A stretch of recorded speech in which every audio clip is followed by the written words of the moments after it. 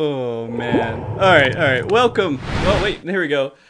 Oh, and I don't have any of your. Oh my god, I think it messed up the Oh, cameras. Let's oh see. Oh, I have to fix my. this. Yeah, I have to fix it. Like OBS completely crashed on me.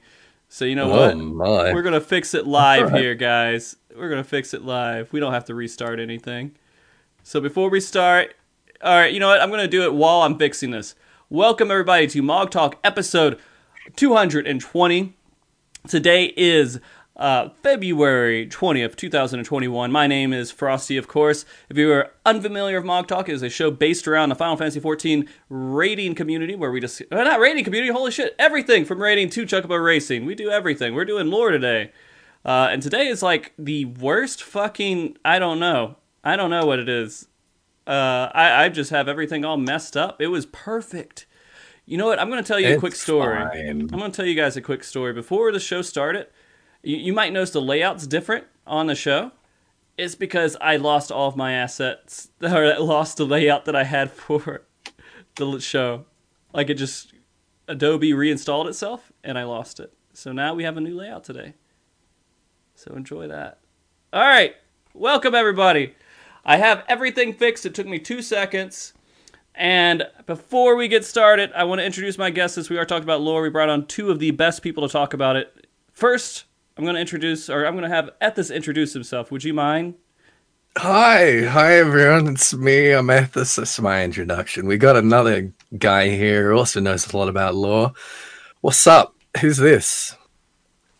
This is Anonymous, another guy who goes on fewer shows than Ethos and is probably not as well known, but Oh, yeah. Yeah, maybe not as well known, but definitely much more of like... depends on where you go. Yeah. I mean, if you were looking... If they held up two pictures of people and they're like, which one of these two are in a boy band? It's you. Well, It's you, man. I mean, depends on the decade, doesn't it? Right. Oh, you're right. No, yeah. Yeah. Yeah, you're right. Anyways, we have recovered. Is Alice in Chains a boy band? It's mostly boys. It's mostly boys, right? Foo Yeah. Fighters Is all that all boys? it takes to count? Yeah, I would think so in the real A definition band with of it. boys in it by definition. Yeah. Oh, I jeez. see Papa Roach doesn't have any girls. Good boy band. It is. Hmm. Oh, all right. Before we trigger too many people out there today, I do want to let everybody know it is going to be about lore. We have a lot of stuff to discuss. We are focusing a good bit. I'm going to be asking questions about the moon because this is something Ethis has been waiting for. He's been like sitting there, like he's like every day. He's like, I'm ready to talk about the moon. You know, I know it's coming. I know it's going to happen, and this is the conversation I want to happen. He's always had a positive outlook towards it. Mm-hmm, Right, mm-hmm, Ethis? mm-hmm. Yep. Yeah, absolutely. Yep. I've been so excited. So excited to go to the moon. Do I need to give some context for this? Please, Does everyone like please, have go the ahead, go ahead. context for this thing? I don't think everybody has Okay. context. Go ahead, go. So Heaven's Ward comes out, right? End of 2.0, we see Elidibus standing on the moon. And then next patch, we see the Void Ark sort of, drifting around in the sea of clouds. And I've got Haps, chewing on my ass saying, we'll go to the moon. It's the lunar whale. We're going to the moon. Next patch, here we go. Raid's going to be on the moon. I was like, come on, dude. Like, we haven't even seen half of Eorzea yet. Why are we going to be going to the moon? And it just kind of stuck, Yeah. like everything. And eventually, we are. It He was going right. to happen eventually, right? There's one of these times Yeah. where we're going to like meme about it and it was going to be true. Yeah, I mean, we still haven't seen, West Shroud. We still haven't seen any Duskwhite settlements, but I guess we're going to the moon. Great. So how much of the world, I mean, we don't know really how much of the world we've seen, right? Sure we do. Do we? They can't just like extend the Roughly. map and just say, hey, Yeah. look, it's actually bigger than what we thought it was. Well, we've got that. They're gonna do that. What we've seen with the three great continents is probably like 50% of it minus a lot of ocean. It's a very rough Earth analog. They've kind of broken up what we see on the Earth and moved it around a bit, but it is kind of close if you look at it. There's an analog to each thing. So like on the other side of the planet, you've got the equivalent of North and South America, whatever they make those look like. That's going to be the new world. But like a lot of it's probably ocean between there, and then they can throw in whatever we want. But yeah, probably roughly about 50%. Okay. So I actually just posted in Discord chat for you there, Frosty. This is not going to like necessarily be like literal, but this is kind of extrapolated from the shots that we've actually seen from the moon of the the surface of Heinlein. And you can see sort of top right section there is the three great continents. And then stretching down the left there is the New World. We imagine. Okay. And then sort of to the south there is Mericidia. So yeah, we've seen like roughly 50%. Okay. Across the I three still great think they continents. could BS it and make it more if they really wanted to. I don't know why they would, to be honest with you, because there is space, right? You have lots of stuff to go to, and now we apparently can go to space. Why can't we? We can go to different dimensions. We kind of have like as much of room as we want to make stuff, right? Okay. I had a little bit of a benefit in this case because when we went to E3 with Gamer Escape in 2015, Fusion tried to get Yoshida to talk about what the new mechanic was going to be after Heavensward because they said they were thinking of you could go up or you could go down, and they decided on up for flight. So Fusion tried to like goad him into saying, yeah, we're going to go down, we're going to go swimming, we're going to go like in water content in 4.0, but they hadn't announced it yet. So Yoshida jokes, maybe we'll go even further up. Maybe we'll go like into space. I think we'll go to the moon. And like as soon as we left that interview, we all sat together like, did we think he was fully joking? Like We fully knew- joking? And then he made that same joke probably 6 times, and we were like, okay, you know what? This is probably on his long-term to-do list, so I've just been waiting for it. Like, it's coming. Yeah, I'm sure you guys have seen the clip where he's talking at FanFest, and he's like, where do you guys think we're going to go? Oh, the moon? Probably 7.0, right? And then it's 6.0, but... Yeah, fast-tracked it. Seriously, though, like, I was expecting we would be getting there eventually, and we'll talk about that, I think, pretty soon, looking at the show notes. Oh, yeah, so the show notes, yeah. That we go by. That we totally go by, that we follow very, very strict, very, strict, sophisticated show notes here. Yeah. I wasn't expecting it to be a zone. I was expecting it to be like an instance, like we'd have a battle on the moon. But having a zone is surprising and makes me. Do you think it's just going to be a zone? That's a loaded question. What do you mean by just a zone? Like, so is it like, hey, you have the Crystarium and you have Lakeland, and that's it. That's the moon. That's the rough size of the moon that we're going to be getting. Oh, I see what you mean. Rather than being like several zones. Yeah. Yes, I think it's going to be just a zone. If there are several zones on the moon, then I'm going to be salty. The whole expansion is moon. It's so far to think. I would be so mad. I'd be so mad. It's not. It's definitely not. Okay. I expect like one very large hub zone and then a lot of instanced content off of it. Because they need somewhere to put that beast tribe, right? The totally not Hummingways. Well, okay. So here's and we're not like too deep into lore right now. We're kind of just talking ideas from things that from your perspective as being lore masters, right? That's kind of what I'm trying to do right now. So we have the moon, we have this other very colorful area, and those sort of things have been the major highlight. And Garlemald. We have these 3 areas. So are we going to be like a couple areas here, a couple areas here, a couple areas here, just kind of jumping around these 3 different zones to try to wrap up this story? Yeah, I mean, Yoshida said in a recent interview, like a couple of days ago, that it was going to be a far more sort of like, what's the term he used? Basically, a far more like expansive adventure in terms of like jumping back and forth all over the place, rather than just kind of like walking in a straight line, which is like what most expansions have been basically, is us getting from like here to there and like going through several zones to sort of do that and then kind of like backtracking through them over the course of the expansion. Whereas this is going to be, yeah, like, you know, 1 minute we're going to be over in Thavner, the next we're going to be, you know, over somewhere else. And then, I mean, we can only speculate like what order these things are going to happen. But yeah, he has said that there's going to be a lot of movement involved. So, from my perspective, and this is what I'm thinking, is that half of the game is going to be the moon. Half the expansion is the moon. How do you make it the highlight of your expansion and not make it the majority of your content? How do you have an entire trailer whose premise is the light is no good here, you have to embrace darkness, and then you never embrace darkness? Okay. Sometimes trailers are just cool, Frosty. All right. No, you're cool. You're right.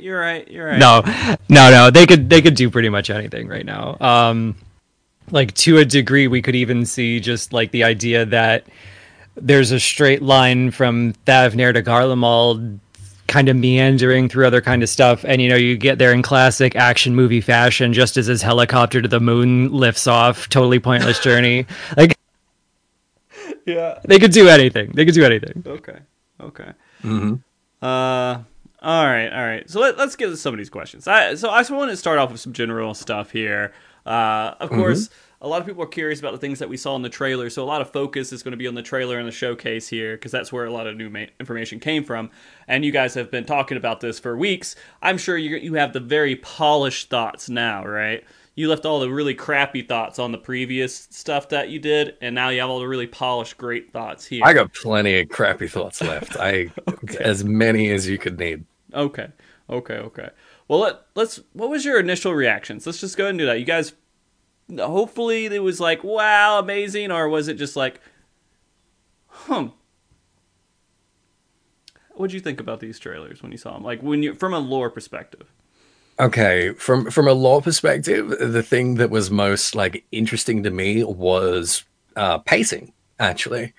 Because coming from like 5.4, it was really hard to say when people are saying like, oh, what do you think is going to happen in 6.0? I'm like, I don't know. Well, I have to see what happens in 5.5 because we've got these towers that have showed up. We've got Fan Daniel talking about the final days and the Telophoroi and like, you know, this plan that he has, but we have no idea like how quickly that is going to move. It's possible that we could have dealt with the towers entirely like before we get into 6.0. Fan Daniel could be dead before we get into 6.0. So seeing the trailer basically dealing with the stuff that we've got in front of us right now was really interesting because I was like, okay, so not all that much is necessarily going to happen between like now and 6.0. But then Yoshida's saying, well, 6.0 is going to be like it. Like for the MSQ, we're going to resolve the grand story arc we've had over the last 10 years. And 6.1, we're going to start moving on to something else. So I was looking at the trailer and thinking like, okay, we're sort of like slowly building up to like the top of the roller coaster, you know? And 6.0 is going to be like this precipice, and it is going to be like, there's so much work that's going to have to be done just in that, like, you know, 30, 40 hours of MSQ. And that was the main thing that really like got the gears turning for me. I wasn't terribly surprised, like, despite all the memes and everything, I wasn't terribly surprised to see the moon because, like, Zodiac, right? Yeah. You know, we were gonna have to deal with that nonsense, you know, one way or the other. Mm-hmm. I wasn't terribly surprised to see Thavner because that was like pretty near, I think, the top of the list. So yeah, from like those beats, it wasn't like mind blowing for me, but I was really kind of interested and surprised by, again, the implications of the pacing of the story. Did it feel good to be like, you? hey, I'm right? Mm-hmm. I know my shit. It was like confirmation of that a little bit, maybe. No, because it's not really that. It was like, again, the trailer was showing stuff that we've already seen for the most part. and the kind of natural consequences of those things that we've already seen. Mhm. So not really. Like I've had that before with patches and with expansions where I've either been like, aha, I knew it, or I've been like, oh well, that's not what I was expecting at all. Whereas this was more like, yeah, okay. Okay. Cool. You know what I mean? Yeah. Mm. Okay. Moose, what was your initial reactions and thoughts? I like purely initial reactions. I didn't actually go to lore immediately. I thought I tried to look at it like kind of like from a childlike wonder perspective, like, oh, this is so cool. This is what I want. Like, so the first thought was, of course, oh my God, the Madman's finally taking us to the moon. He's joked about it for years. We're finally going. Then I laughed a little bit because I thought Thavnair was a good possibility in 3.0, and then I thought it was a good possibility in 4.0. And then I thought it was a good possibility in 5.0. So I was like, screw it, 6.0, Thavnair. And now we're finally going. So there was just kind of like some comedy there, but like no Blitzball content yet. Where's my Blitzball? So my first real like lore reaction to the trailer was that I don't think we've seen the coolest stuff of the trailer yet. I think there's a lot of stuff missing, especially because they went out of their way to show us the map and show us the clouds. I think we're going to see something pretty big in the next trailer. So I'm waiting to see what that is. I want to see what direction we go. Are we like going to pull the whole cover back on Ilzabard and there's lots of stuff there to see? Or are they just going to juke us and jump right to like Charlayan or something? Yeah. Yes. They could. Yes, they are. You think they are? I mean, all of these things. So, thinking of this, by the way, they're wrapping up the story. He said, all this lore, all these thoughts, and everything else. They could just like explode all of these things that you've had theories on and ideas, and just throw it all out there at once, and then we just go on to this whole new, fresh thing in 7.0. And so, well, in 6.1, they're already going to be, moving on to the next story arc, at least with the MSQ. I think that Pandemonium is going to be used, and the 24-man is probably going to be used to kind of like tie up a lot of this stuff.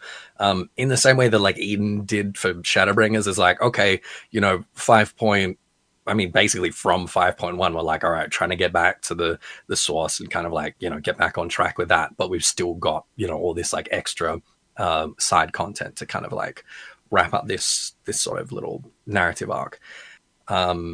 So I think the 8-man, I think the 24-man is going to be doing that, is going to continue to sort of do that work. But yeah, 6.1, he said 6.1 is going to be starting a new story arc. Did he say 6.1 exactly? Yep. Mm-hmm. Yep. Okay. I thought he was going to do like 6.3 or something, and I missed it. That's why we were so surprised. And again, why I was talking about the pacing, right? Because he's been telling us that like we're moving towards it's like wrapping up. And we were thinking, all right, well, maybe, like 6.3 would make sense. Like they kind of shave it off there. And then slowly, 6.4, 6.5, 6.55 will slowly start like transitioning into the next thing. But it's like, it's really like, it's a little scary, honestly. Yeah, I don't know if I'm it feels prepared almost. for it. I'm afraid to say it. The same kind of thoughts that I had with Game of Thrones, right? Right. But I mean, it's different people in charge. It's different people. Different. It's a scary situation with people we trust in charge, though. Just. This is going to be a very hot take, and I'm probably going to get excellent. I'm probably going to get a lot of flack for this, but now that you mentioned Game of Thrones, I think Ishikawa is a better narrative designer than George R. R. Martin. Well, to be honest with you, George R. R. Martin wasn't in charge of the final season of Game of Thrones. I don't think he was, at least. I don't know. Yeah, he could have been if he'd written. If he read a book, maybe if he in the last 10 years.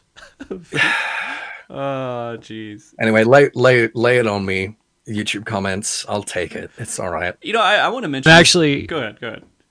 All right. I'm actually glad at this went first with a hot take, because I felt like I was about to have a hot take moment here. So thank you for taking some of the heat off of me there. What I would say about it is I actually think Well, first off, I should say that the reason I see Game of Thrones last season the way I do is because so much of George R. R. Martin's writing is the consequences of actions that have been taken previously. The plot serves the characters. Where here in the last season, you needed to get to an ending and they had no way to get there. So the plot or the characters had to do whatever the plot demanded. It was backwards. So I feel like we've already had that expansion in 14. That was our Stormblood, where they were taking all of the plot hooks that they wanted to use and tying them all together with whatever story it took to get there. So I think we've gotten that out of the way in 14. Okay, so we don't have to worry about that anymore. Well, like if we do, I'm sorry, but I've got my hopes up. Yeah. Okay, I'm gonna have a quick tangent because you said something about YouTube comments. And it's something I've noticed recently, and I want Twitch chat here to notice too. There seems to be some kind of war between Twitch chat and YouTube comments, because YouTube comments they were saying, like, we talk shit about YouTube comments every once in a while, but like in Twitch chat, in the YouTube comments, there was stuff coming up. She's like, "Hey, show's great, just don't look at Twitch chat. Just don't look at it, and ignore that. Pay attention to the show."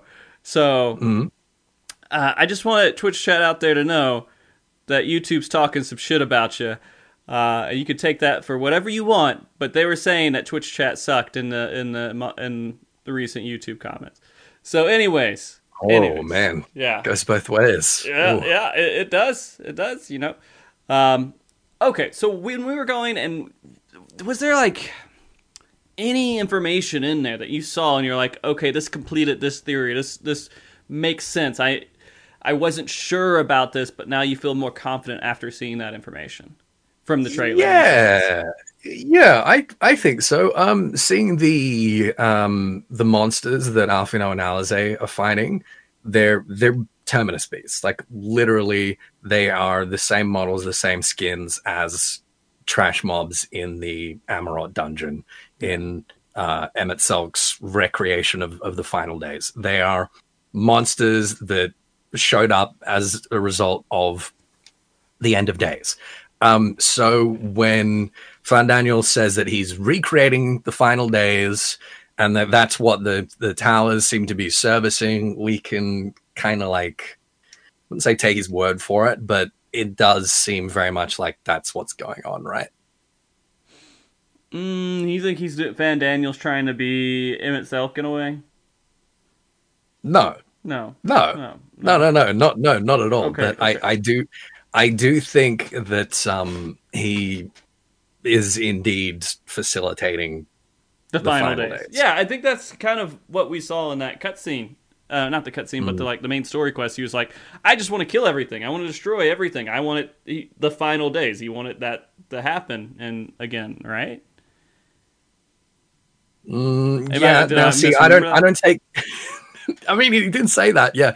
I don't take his word for that. I don't take his word for being a nihilist and just wanting to die and wanting everything to die. I don't think he's showed his hand yet in any way. But seeing those Terminus beasts in the trailer, I was like, all right, this is the direction that we're going, and this is consistent at least with that. Okay. Yeah. Moose? I think it's incredibly brave to trust the monsters that you see in a trailer. You know what? Touche. I do. I think that's brave, but if you can build like a good theory on it, like I encourage it. But like after, we had that big swarm of red Hraesvelgers, and I mean, like Shadowbringers was pretty close with the monsters, but like we never ran into like, Attack of the 50 Yalm Karibu. So like it comes and it goes in the accuracy department. It might just be the model that they had for that was something close to representing the final days, or it might be we're really seeing the final days. But so this is just like the lore take that I had in terms of what information I felt I gleaned from it was most important. But like this goes back to Ethis was saying with the pacing. This cemented for me what they want Xenos to be, what they're building Xenos to be. Because for all I knew, again, he was going to be dead by 5.5. Like, so this really cements that the war in Garlemald's going to go pretty bad. And there's a lot of interesting implications there because we know the big pot stirrer right there is Nerva right now. And that's Xenos' cousin, Titus's son, and he's funded by House Brutus. So you know that the Populares are not in good shape right now. We know that most of that's probably going to be out of the way by the time we get there. We got Howl's murder castle in the center of everything with Xenos on the throne. So we know that they're kind of building up their own Sephiroth in a way. So it just really cemented for me that that's what they've committed to. This is what's going to happen. There's a reason all of this has been in place in Stormblood, and it's going to be the focus. It's not a plot point on the way there. It's the focus. Okay. And sorry, everybody, for the little bit of lag stuff going on there. I was checking. I can't see any reason why. It's probably just because American internet shit.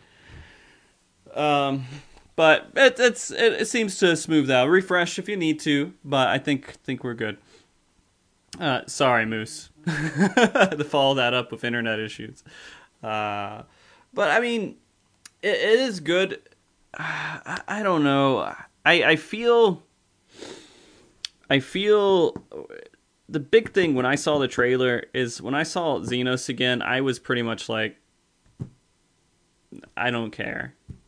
I like, he doesn't inspire any interest for me story-wise anymore.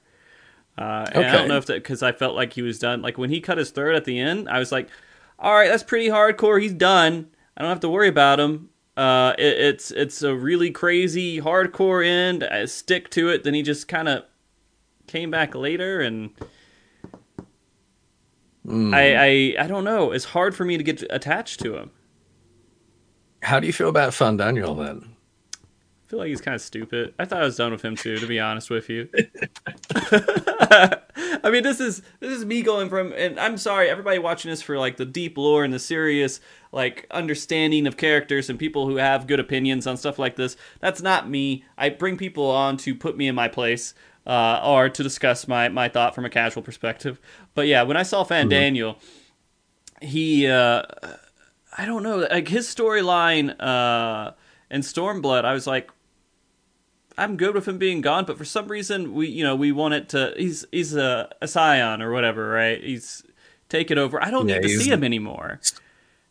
Right. I was done with his face. I didn't need to see his face. Oh, I agree with that. Look, I don't think either of us are going to put you in your place. I think we probably both agree with you that so far they have both been like fairly two-dimensional characters, right? Moose? Yeah, so far.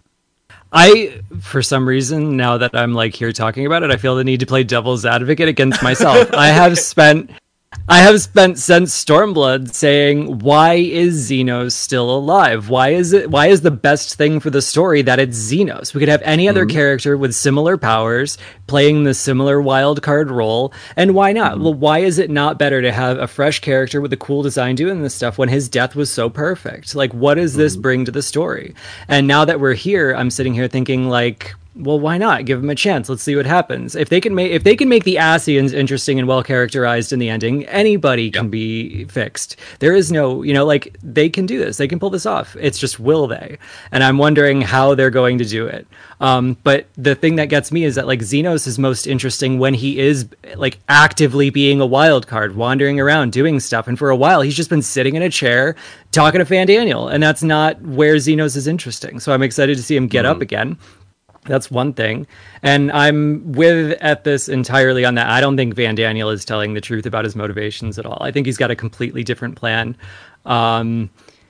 In terms of what it is, just based on what we've seen so far, I tend to stick to what precedent would tell us. I think he thinks he knows better what Zodiark wants than the originals did. That he wants to be Zodiark's. He's got a better idea. He knows what Zodiark's really after. He's going to be his new right-hand man. They're going to be BFFs. But that's also kind of what we'd expect. So maybe they wouldn't go in that direction at all. Maybe that's not the coolest thing to do. Can I put my tinfoil hat on for a moment while we're doing this? Because I'd love to hear Ancient Elegant hat. Let's go. Oh no, we're going way further than that. Oh, okay. Way further than Ancient Elegance. Because I'd like to get Moose's take on this. I'm also working on precedent, but I'm working on a completely different precedent. I'm working on like a franchise-wide precedent, if you will. Zodiac was designed to rewrite the laws of the star, the laws of existence, whatever the heck that means, right? Mm-hmm. And the Asians used that to reestablish their kind of MO, basically, to make things the way they were, to make sure that they stayed on top and everything was good and everything was the way it was. But I don't think they necessarily had to do that. Like, if Zodiac had powers like that, great, that he could rewrite the laws of existence, surely you could do something a lot more dramatic than what they actually did, right? Mm-hmm. And Right. I can't help but wonder that for Fan Daniel, the summoning of Zodiac is just a means to an end, and that end is not the same end as it was for the other Asians. And again, if we're working on precedent, pretty much every antagonist in the Final Fantasy franchise has wanted to become God, right? Has Right. wanted to like put themselves on top of the food chain. And I can't help but wonder if Daniel doesn't have similar aspirations. And you're asking for my take on that? Yeah, Yeah, I if would you love have to a hear take. it. Yeah. Let's see. I'll rapidly process all the information real quick. I think it's on the list of possibilities for sure. That it would be something we haven't seen yet in this story and doesn't follow precedent and might be sort of a swerve. And that's just why I didn't go there first. We know like that they made a big deal out of Elidibus withdrawing himself from Zodiark, but they also said that Zodiark created an Elidibus primal. So we don't really know what's inside of Zodiark, if there's anything in control of Zodiark right now. And if there's not, who's going to take over? Is it really going to be Xenos taking over? Is it going to be Fandaniel trying to swerve it in at the last second? Are they going to try to use, as you say, Zodiark for their own ends? Or is he, as some implications say, still tempered? We don't know that part yet. We don't know how far the tempering goes into the Sundered for sure. We got some hints both ways. So I think it's like one of many things that they could do with the story. Yeah. And I do expect at some point we're going to see some character try to become that, like, I'm going to, reboot the world in my image God figure. Okay. Yeah, okay. Well, let's take this info I have, put that off the side for the moment. But I guess going back to the question of Xenos and Fandaniel, I absolutely agree with Moose that, like, while Frosty, you're right, and looking at them, might not inspire a great deal of sort of confidence or excitement based on what they've been so far, there is the fact that Ishikawa and her team did like such a heckin' good job of making the Asians interesting, where before they were kind of not particularly. And I'm excited to see how they're going to pull it off. Like, I have faith that they're going to pull that off for Xenos and Fandaniel, and I'm excited to see how they do so. I think so too. I mean, I do have trust that can happen, and I have positive outlook towards what the story could be. So I'm not really doubting that. It's just right now it's hard. I can't visualize it in my head, the great story that's going to happen, because it's not. I can't see the possibilities of it just yet, but she can. I'm sure she can. Yeah. And so I will. I would love to see what she can do with it. But I don't know. I don't know. Like I said, I'm playing devil's advocate against myself. I'm sitting here with the same anxieties and same questions. Like I brought all of this stuff up in my own head. Like, why Xenos? Why are we doing this? Is he even is he worthy of being the big bad of the storyline? Like, this is the end of Hydaelyn and Zodiark, and we're gonna give it to Xenos and Fandaniel and Asahi's body. Like, why? So yeah, no, I'm with you, but I'm playing devil's advocate against myself. I think she can do it. Okay. Yeah, I think she can do it. And I think that, like, them being the big baddies is, I mean, all we can say at the moment is that's what we're being led to think. That's true. And we know there's going to be a subversion in there. We don't know where it's going to be. We don't know what it's going to be, but let's go there's back. There's going to be a twist. Let's go back to FanFest 2018. And they were, maybe it was 2019. I don't know if it was EU or NA, but they were displaying the bad guys for the expansion. And who did we get? We got Rafik. What was his name? Is sorry for an R. I can't remember what his name was. I know it started with an R. You talking about Ranjit? Ranjit. There we go. Ranjit. Rafiki. Yeah, Rafik. I can't. Ranjit. I'm so sorry. I feel like I have to constantly say sorry because I'm just dashing this. But yeah, him, and then we got God. Now I can't remember the other dude's name. Emmett Selk. No, we didn't get Emmett Selk.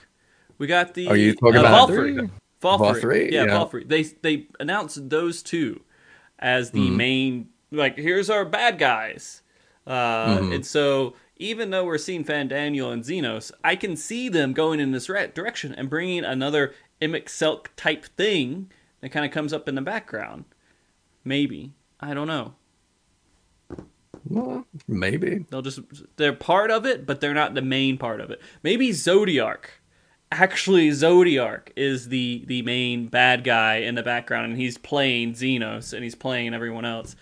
Somehow. Yeah. Maybe.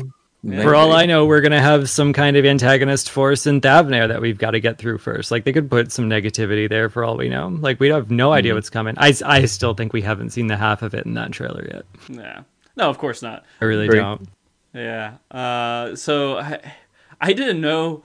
Watching this the first time, I don't think I actually knew that they were doing a fan fest. I thought, oh, this is their makeup for fan fest, was this one event. And so I thought everything was going to be laid out here. And so after I saw a trailer, I was like, it feels like something's missing. Like, we just don't really got it all here. But they're going to do the same thing with Stormblood, right? Or what they did with Stormblood, where they show us this, and they're like, oh, wow, crazy. And then they show us a completely different continent and a different job immediately at the beginning. Like, and they're just going to throw it in and splice it all together and make that full trailer. Oh, yeah, we've absolutely only seen, like, half the trailer, if that. Yeah. All right. So real quick before we start getting into the frosty questions so you can think about lore stuff, I want to ask you personally, there's been a lot of talk about the lore and everything since this trailer has happened. What things are people not talking about that you think are worth talking about? Is that too big of a question? A little too broad? I'm not sure what. Listen, to be perfectly honest, I'm not sure what people are and aren't talking about. All I know is what I'm talking about and what my little circle jerk community is talking about. Okay. I have no idea, and we're talking about everything. We're like absolutely overthinking and dissecting absolutely everything because we've got so little information so far, and we are so hungry that we are literally going through like frame by frame when we're like, oh, that's got to be a scythe, right? You can see the kind of the hook, and there's like a little spike down there next to the throne. That's got to be the tip of it, right? So I think we're talking about everything. I don't know if there's anything that's that we've missed. What about you, Moose? Is there something that you think people have missed? I don't know about missed, because I think between everybody that I've read, like, everyone has brought up something. Like, it's everything from, like, how does Mahak tie into this, to, like, how's this going to reveal Orshvath's resurrection? Like, everyone has said something at least once, right? No. So I feel like a couple things are underrepresented in the crazy bucket, maybe. Okay. I think what's that about Orshvath? Have you actually I just like pulled something random and unlikely out of my ass, to be honest with you. Okay. I mean, keep going. No. Yeah, this is it. This is finally the patch where Orshvath comes back as Ixion. How would you feel? Did you remember that? What? Okay. You don't remember that? Okay, so back when Orshvath first died, there was a theory that because of the house on the sigil of House Fortum and the whole unicorn imagery, that his resurrection was going to be as a primal, and we'd have to kill Ixion as Orshvath Centaur, and it was like... This gained a lot of ground for a month, man. This is one of my favorite random. Okay, but anyway, new idea for a show. You're gonna get all these fucking crazy theories, and we're gonna have a show that just says ancient whatever Alligans, right? The crazy thing, and we're just gonna talk about all this fucking shit because there's a lot of There's a lot of really good conspiracy theories we never got to talk about. But in all seriousness, I think everybody has we've touched on the possible connections to Maha. We've touched upon the presence of Silver Tear Lake. We've touched upon the Telephori. We've made a lot of jokes about how is Koji going to tie the Lambs of Dalamud into the Telephori. The three things I think are kind of underrepresented in this discussion is number one, Xenos was referred to by Fan Daniel as, quote, having it all, in italics. They wanted to call attention to it. In Japanese, he refers to him as, quote, being the possessor, in quotes. They wanted to call attention to it. So I don't see a lot of attempt to figure out what that means right now, what Emmett Selk figured out, what Emmett Selk did. I think it's pretty clear that in order for this story to end, we're gonna have to focus on Vana and probably the 12. No, I don't see a lot of discussion about that. A little bit, but not a lot. And lastly, I see absolutely no discussion aside from myself about what the hell is the floating continent next to Garlemald on the map. Is anybody gonna talk about this? Let's talk about it. What is the floating continent? What was your theory, Moose? Do you have one? I don't know. Dark Tulia? I have no idea what that is. Yeah. But, like, nobody's asking either. Like, it's true. There's like this big... someone's saying, is that not an airship? There is an airship. Hold on, let me look at the map and make sure that the big floating thing... Yeah, there's this big Final Fantasy 11 sky-looking thing in black, and no one's talking about it. And I'm just like, so are we ignoring it, like, due to some social contract? Or... So, yeah, I want to know what the hell that is. You know, maybe it just looked cool, and they're just like, put it on there. Just throw it on there. It'll look real cool on there. Yeah, it could be like the weird like sea serpent at the bottom and the ships from the country that doesn't exist. It could be nothing, but like, are we... hello? It's there. It is. All right, so you got maybe a few things from there. Maybe not things that not necessarily filling holes, but maybe creating new theories with big holes inside them, like a floating continent out over Garlemald. Yeah, just give me Promethean already. Give me like a purple Promethean to hang out in, and I'll be happy. Like, this is just a AAA game. Yeah, triple. I mean, it is true. You know, it is a AAA game. All right, so talking about that, and I don't know if I put these in any order. If I just threw these fucking things on a piece of paper, and so it makes no sense logically going from one point to another, but I'm going to start off just looking at this logo that we saw kind of at the end. And there is a Star Destroyer on the logo that is crashing into the moon.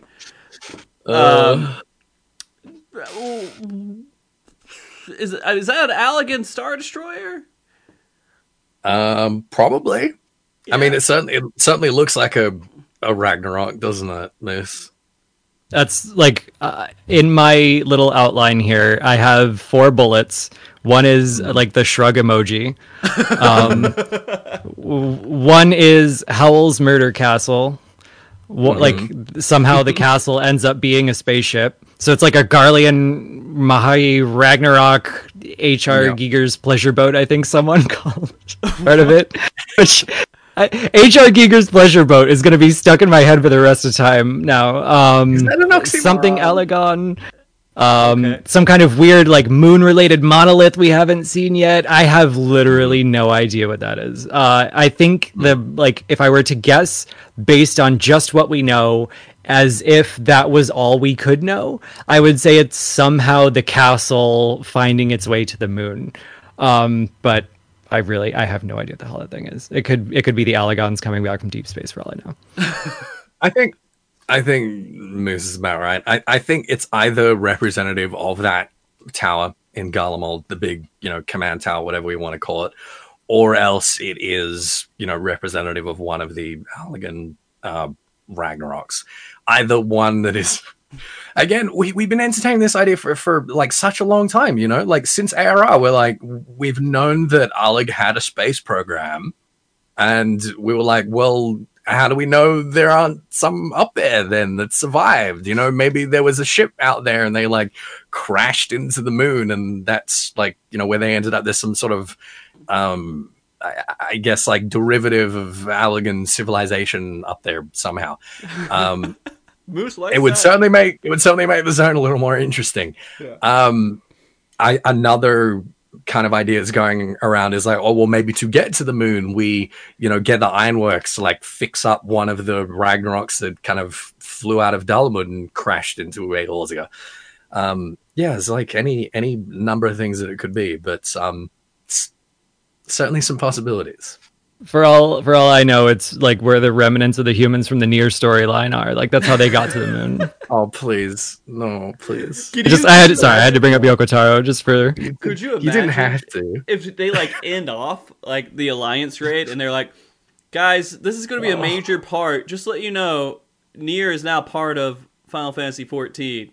We're merging the universes here, and it's now, we're going to deal with all the mankind stuff on the moon here, which is the same moon that Nier had to deal with before.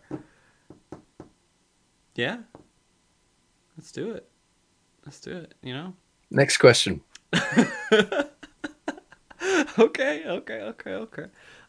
So once we get to the moon, all right. So we take this giant starship destroyer to the moon. We plunge into its eye like that rocket from that movie, that original movie from so long ago.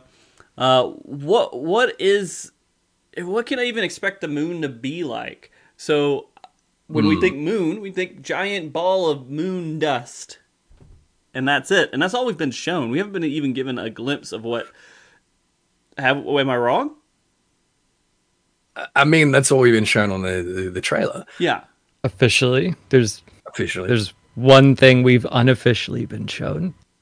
We have. Yeah. Oh. What's yeah. that? Okay. Since Moose has opened that can, I don't. Yeah, Moose, you started talking about that. So I don't know. I've never seen anything unofficial. What are you talking about? I heard a rumor from a guy who knows a guy who has not me. Never, okay. I don't know anything. That if you look very closely at one of the cutscenes, you'll notice that what you can see is a very broken Zodiac statue that is sitting in the middle of a very large sigil of Zodiac, just like in the middle of the moon where Elidibus was standing. And that's the only other thing we've seen officially, unofficially. Okay. A good, solid rumor is possibly... Yeah, we'll go with that. So Zodiac, big giant... statue trying to worship Zodiac and everything on the moon. I guess that makes sense. Oh, it's a little more than that. Is it more than that? It's probably a little more than that. So we used to think until like quite recently that all of these like esoteric sort of euphemistic descriptions that were given to us by Heidelin, by the word of the mother, were metaphorical. Okay. And it seems more and more that they're literal, and that when Heidelin describes Zodiac as being a moon bound, he may literally be that.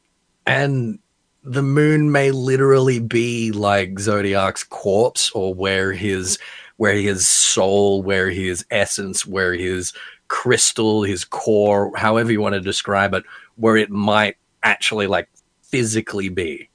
And what we're seeing, like that hole we're seeing in the logo, that might be representative of like the chunk that got scooped out of the planet in the Sundering and tossed off into space. And that's, literally like Zodiac was made to be the will of the planet, was probably sitting at the center of the planet somewhere, and now Heidelin's there and was just like, all right, you're off, you're in space.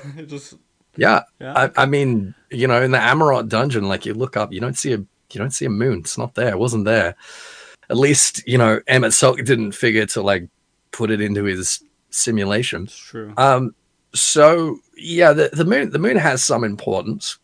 That's all that we can say for certain. But it's likely that it is like literally Zodiac. That we're just going to be walking around on Zodiac. I mean, in the same way that we're walking around on Heidelin now. Okay. I've made a couple of references to this over the years, kind of vaguely. But But do you remember the Burning Heart, like where we fought Bahamut? Like we would go into the crystal, and inside of the crystal there was another version of him, and like you could see out, yeah, that whole thing. I was started imagining what would it be like if it was Zodiarcs, because a lot of the same design motifs that they used for the inside of the Burning Heart were used for the inside of the Chrysalis. And was it just recycling, or was it a clue? So on our planet, if you dig into the planet, you end up in the Ethereal Sea, and in the Ethereal Sea is Hydaelyn. So what if the moon is exactly the opposite, a dead version of that, where if you dug into the moon, you would find kind of the rift where Zodiarc was imprisoned, and the father crystal inside of that's the Chrysalis. Like, we don't know. So I fully expect something similar, that it's a little more literal than we think. I really love the idea that it's really a chunk of the planet, that there's some kind of Amaratian ruins out there, because what really happened was Hydaelyn just like drop kicked Zodiarc through Silver-Tear Lake, and that's what Silver-Tear Lake is, a massive wound in the planet from where she kicked him out. But yeah, like I do think it's a little more literal than we're expecting. Yeah, I mean, the Sundering was literal.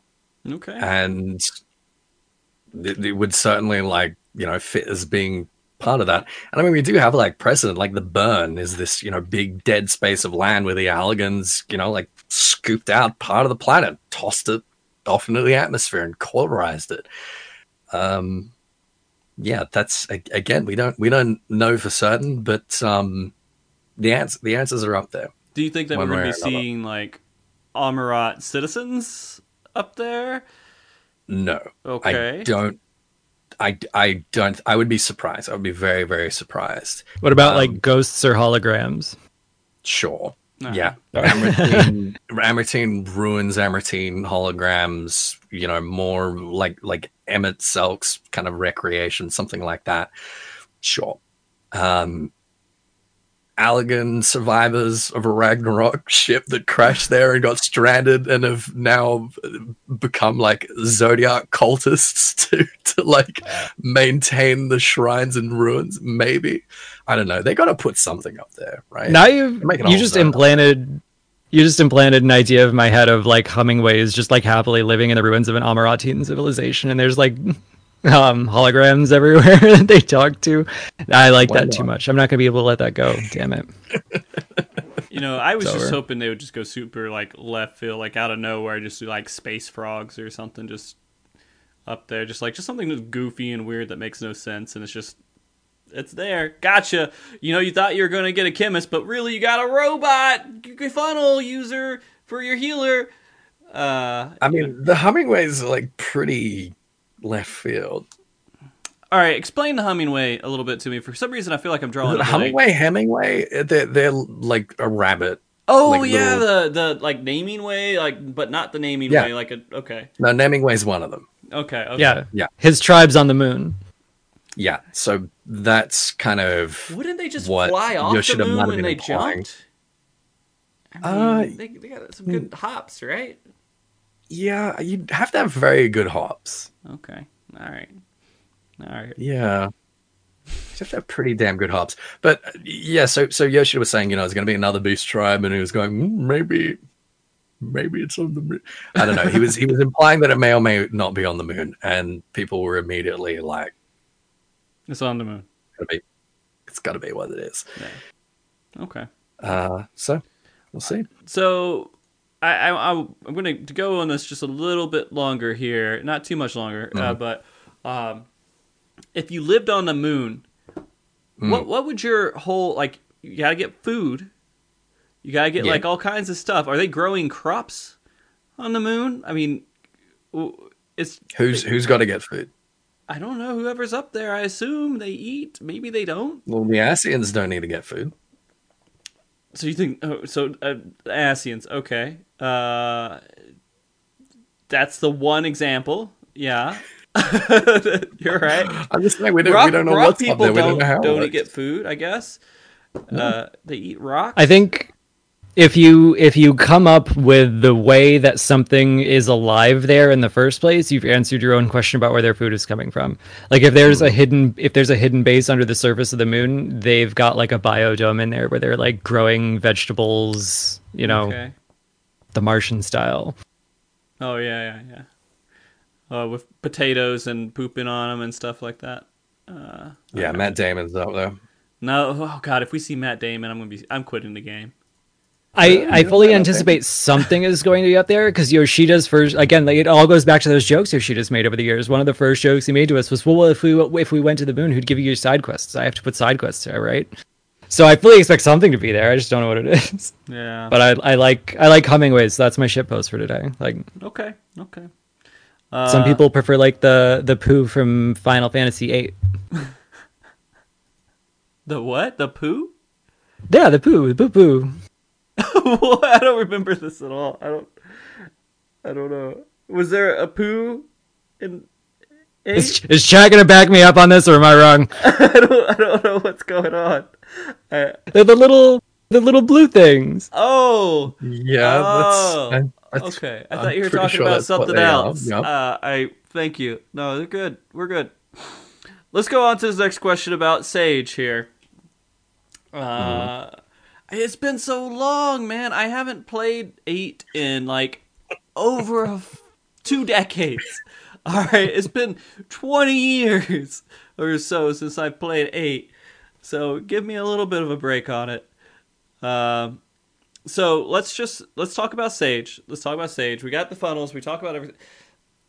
Just out of curiosity, with all the vast lore and everything else that you guys had for what possibly could be the healer, does Sage lead from any of it? Is there any little bit that's like, oh, that makes sense?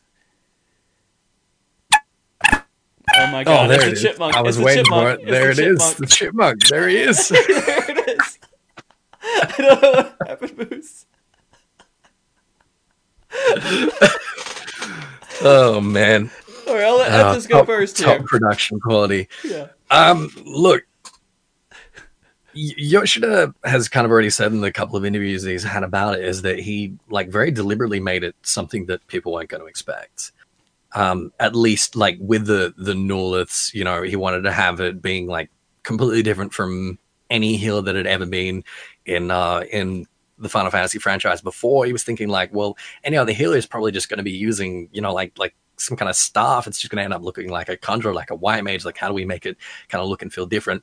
And then people coming up with this idea of like, oh, well, what if we have a weapon that, you know, the user like controls magically? And that's when they kind of went in that direction with the Norths. So for that was very surprising to me. As for, I guess, again, you've got written in the notes here, and if it's Garlean, why again? And are people, I don't know if people are jumping on that, if people are thinking that it's Garlean. To me, it's like almost self-evident that it's of Sharlayan design. Okay.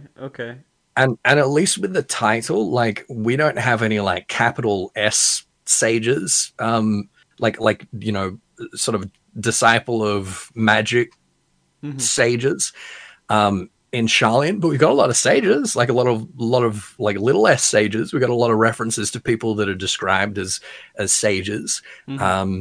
Sage as a title is basically synonymous with Archon, right? Like when you get your Archon tattoo, as we describe it, that infers the title of Sage. But in the same way that in 14 there's a difference between a scholar and a scholar, you know what I mean? Like Moonbreeder is a scholar that just happens to have an axe, you know? Sage is kind of the same.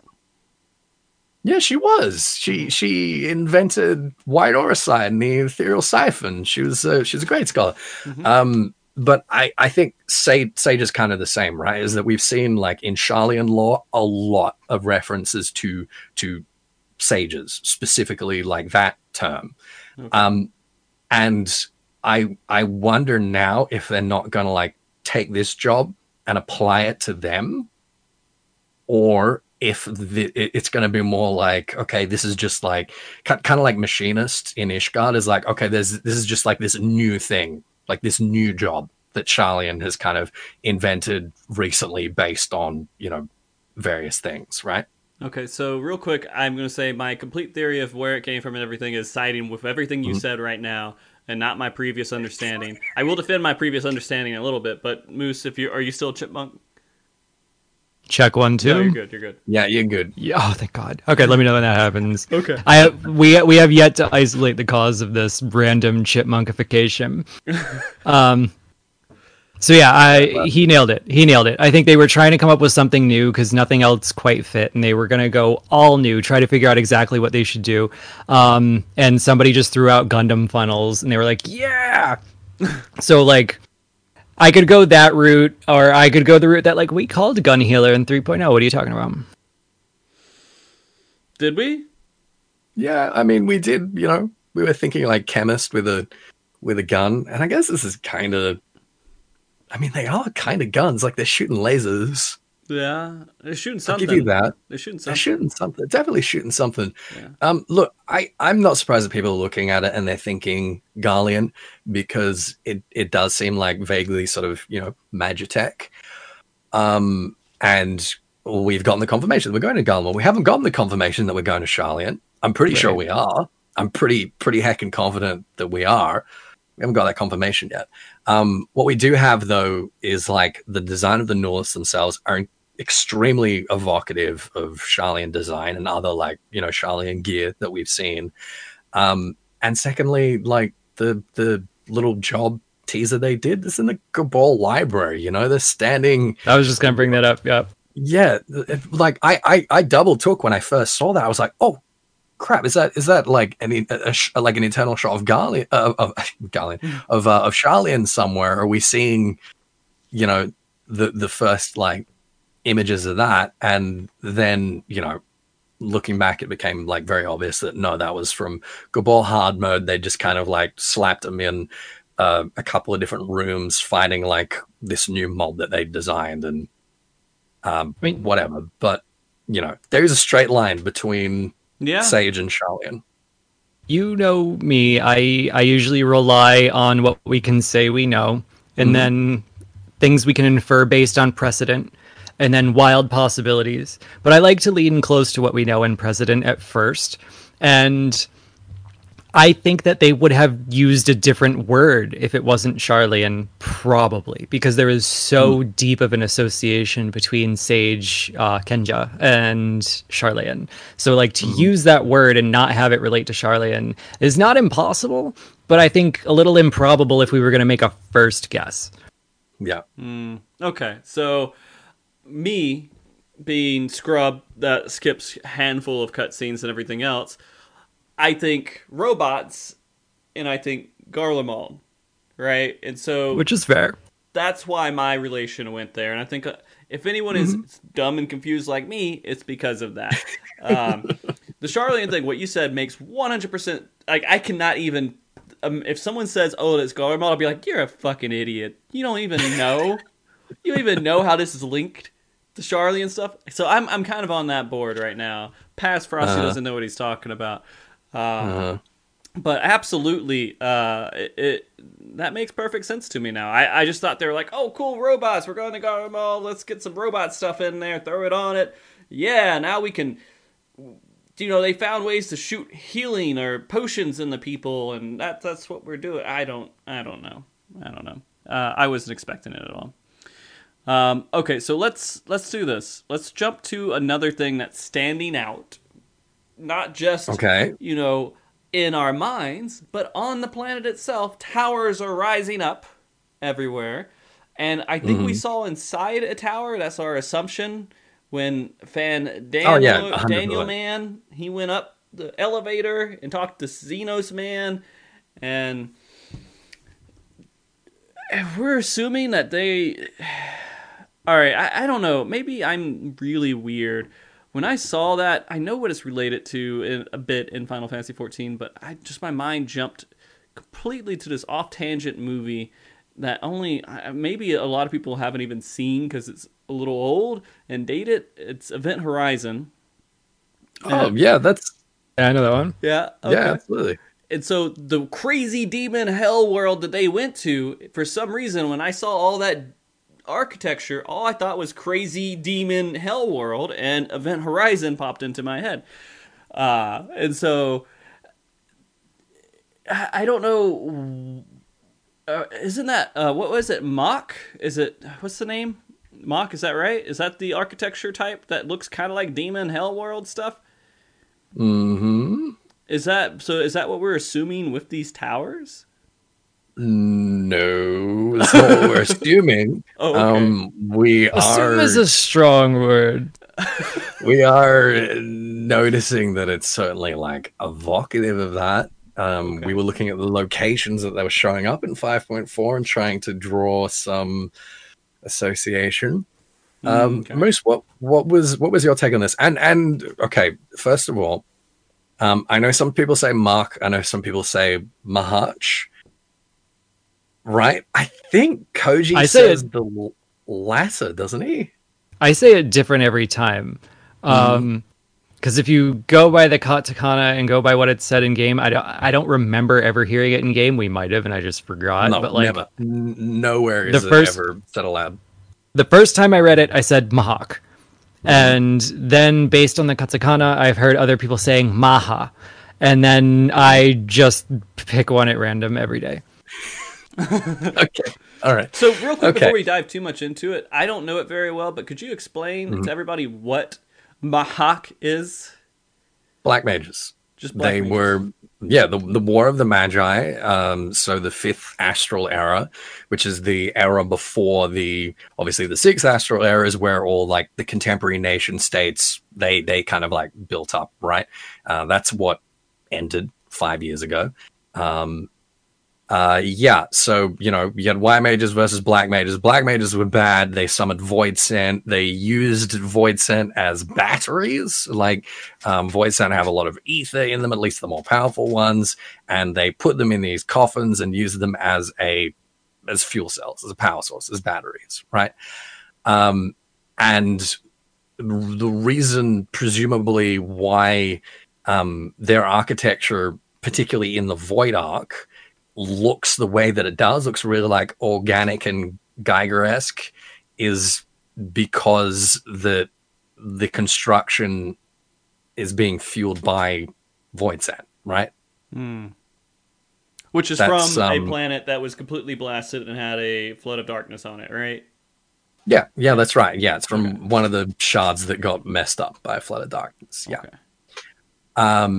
And, the Void Scent, they used to be people or creatures that were, normal, like, looking like we do on the Source, that were native to that place, but they got transformed as a result of the flood of darkness. So the towers, what my sort of intuition is telling me is that they look the same because they're of the same aspect, right? Is that they're aligned to darkness, to astral, however you want to describe it, is like the Asians and Zodiac are kind of that same polarity as all of the Void Scent nonsense, right? So it could be that they're like literally mock technology that's been, used there in some way. But Asians, they have this kind of like proclivity to use Void Scent, to use like dark magics. And it's just like, it's going to look more or less the same, isn't it? Okay. No, that makes sense. Moose, anything else to throw in there? No, I ended up in pretty much the same place. When it comes to Mahak, I'll call it Mahak for now. Okay. There were 12 cities originally, and it eventually came down to 2 empires, and then Nim off in the corner just trying to survive. But like as the black mages turned to Void Scent and the white mages turned to golem construction, it really took on that theme of like angelic light and demonic dark. And when you go to the demonic dark side, you end up with a lot of that, again, H.R. Giger-esque kind of biomechanical architecture. And when I first saw the towers, the first place my mind went, well, it's kind of Mahak, but the color's wrong and it's not quite right. They don't do straight lines, they don't do symmetry as much. And it kind of looks like Garlemald, but they don't really go bioorganic very much. And then we see Fandaniel using them, and it's like, oh, maybe that's the connection. Maybe that's the connection of bringing the demonic themes, the Asium themes, the Garlean themes all together. Mm-hmm. But is there a direct connection to Mahak? We don't know. Okay. I mean, it would make sense, but I don't know. The whole thing just seems whatever. It looks cool. I think that's where we're going. It looks cool. I think that's probably where they're at too. Yeah, It's probably what it is. So the thing that I was going to talk about, and guys, I didn't remember Fandaniel's name when I was writing a note, so I apologize for what I put in there as his name. I was like, what was it? You're not sorry. I'm not really sorry. But Fandaniel, he we kind of talked about this already. He wants to destroy everything, but maybe he doesn't want to destroy everything. So I feel like we can probably skip over that question, unless if you guys wanted to go a little bit more into Fandaniel and his insanity. Or you know what? Do you have any reason outside of just the belief that he doesn't really want to destroy everything? I don't see a motivation for him to want to do that. And the idea of like the villain, I don't know, like the idea of the villain just being like, hey, what's up? I'm here. It's me, Fandaniel. Nice to meet you. I want to die. There's got to be more to his character arc than that. Okay. You know? For me, the timing is wrong. Mm-hmm. His timing speaks to different motivations. If it was just, hi, I'm Fandaniel and I want to die, he would have started moving pretty much immediately at the cusp of being free.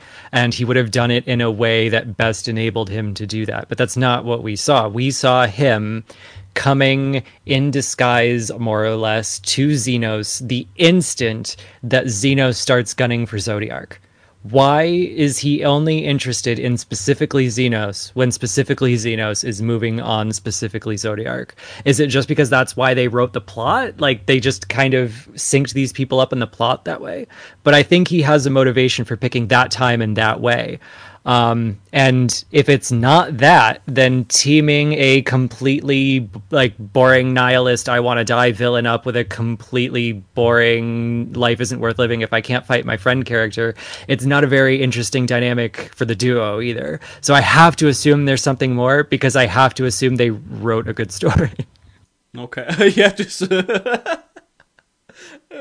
Yeah, you're right. Okay. So let's go away from the moon stuff for just a little bit. Okay. Let's talk about Thavnir.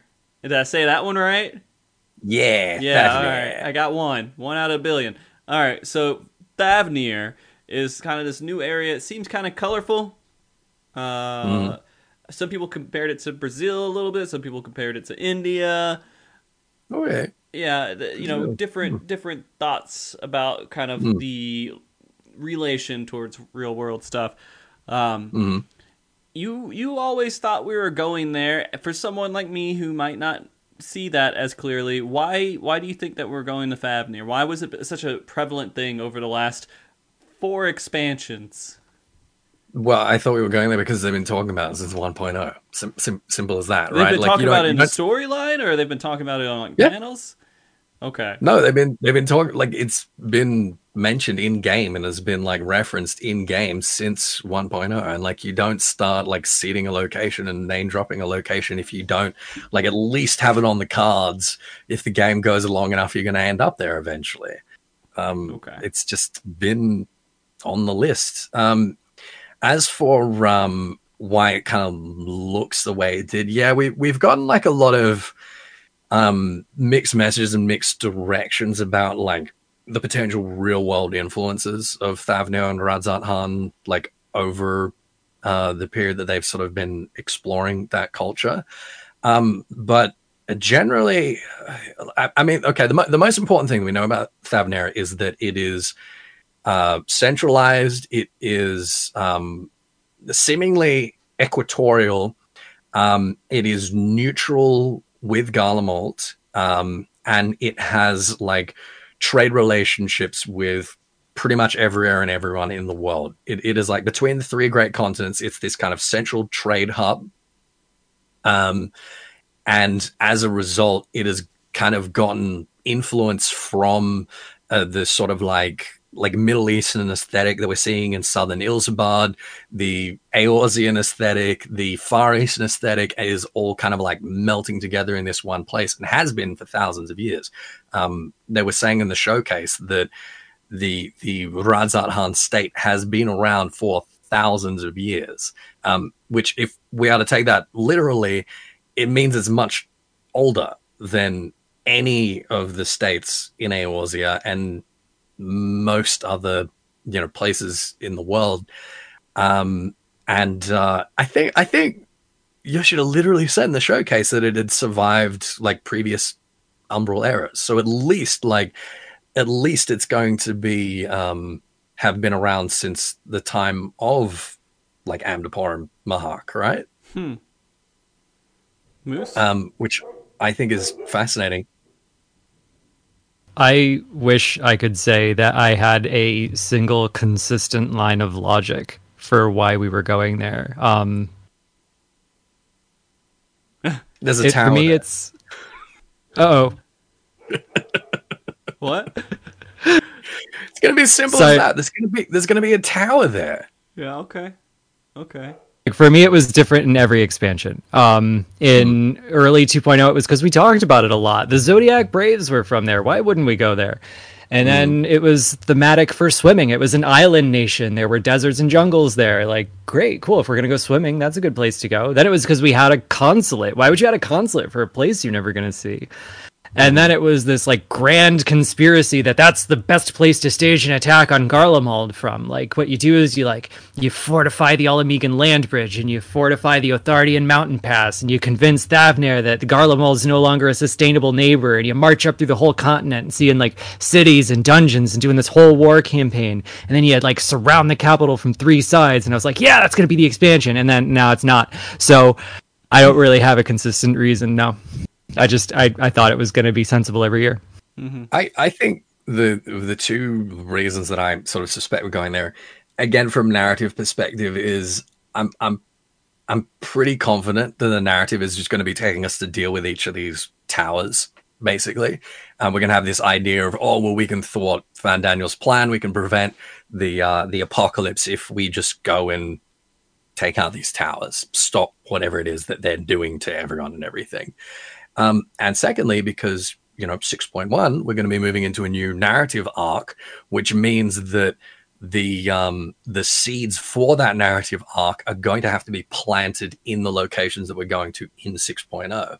And Thavnair, once again, is a place that we know is a gateway to the rest of the world, particularly to Mericidia. They're the only nation in the world that has any diplomatic or trade relations with Mericidia.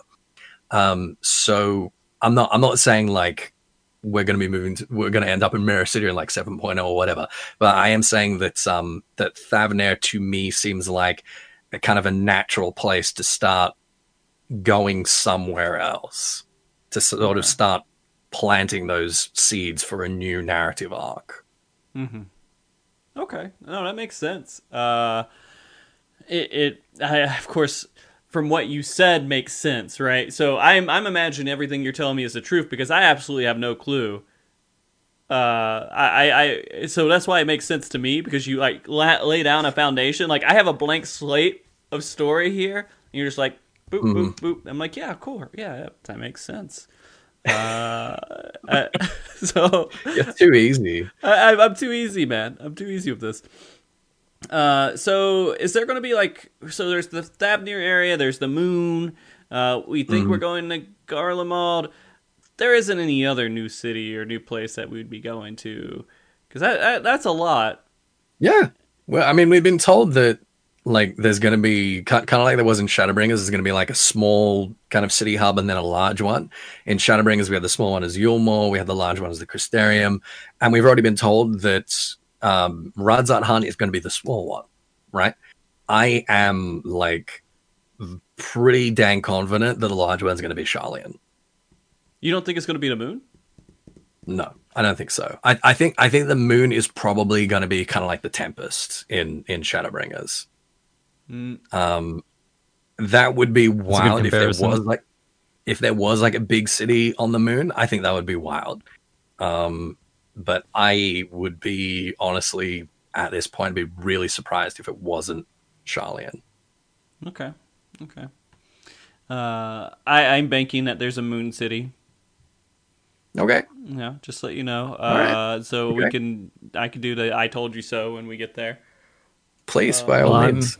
I'm not going to build a triangle here, so let's see what's on my list. What can I say is a third one?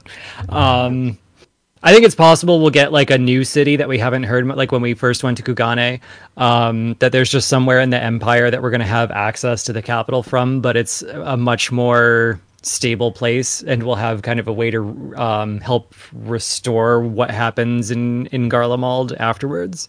That's one possibility. Charlian is a big one on my list. The possibility of there still being ruins on a moon is a big one on my list. Another city that's just like in the middle of the continent that they're going to build up, even though we've never heard of it before. So how do I not triangulate myself here? I'm going to say that the big city is called Nalmaska. Okay.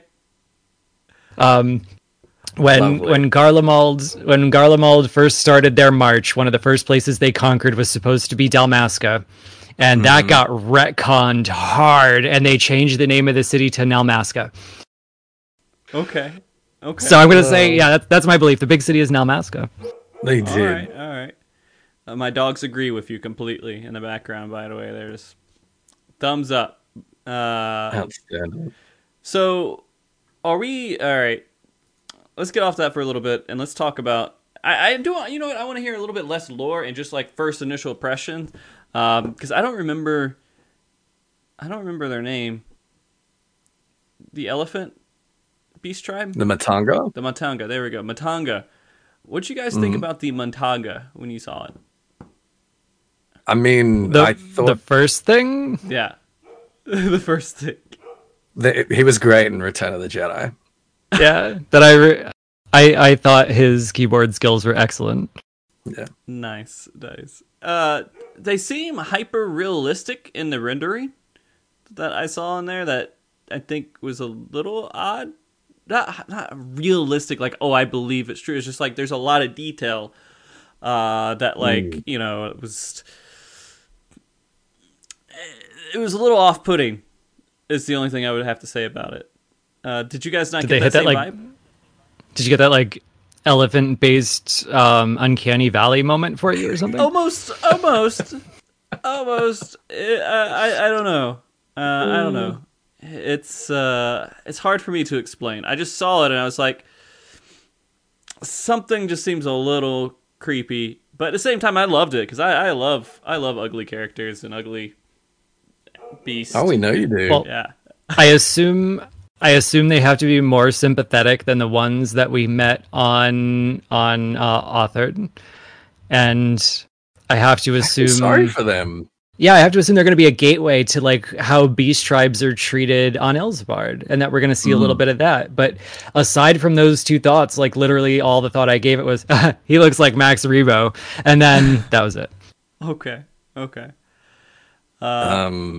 Unfortunately, as far as we know, they don't get treated much better in the Near East than they do in Eorzea. Apparently, the Matanga have been used for like, you know, millennia as like slave soldiers for Near Eastern warlords. They were like captured in large numbers by the Empire as well to act as like laborers. And the ones we see on the Azim Steppe are actually a group that escaped from the Empire and just like ran and ended up on the Azim Steppe.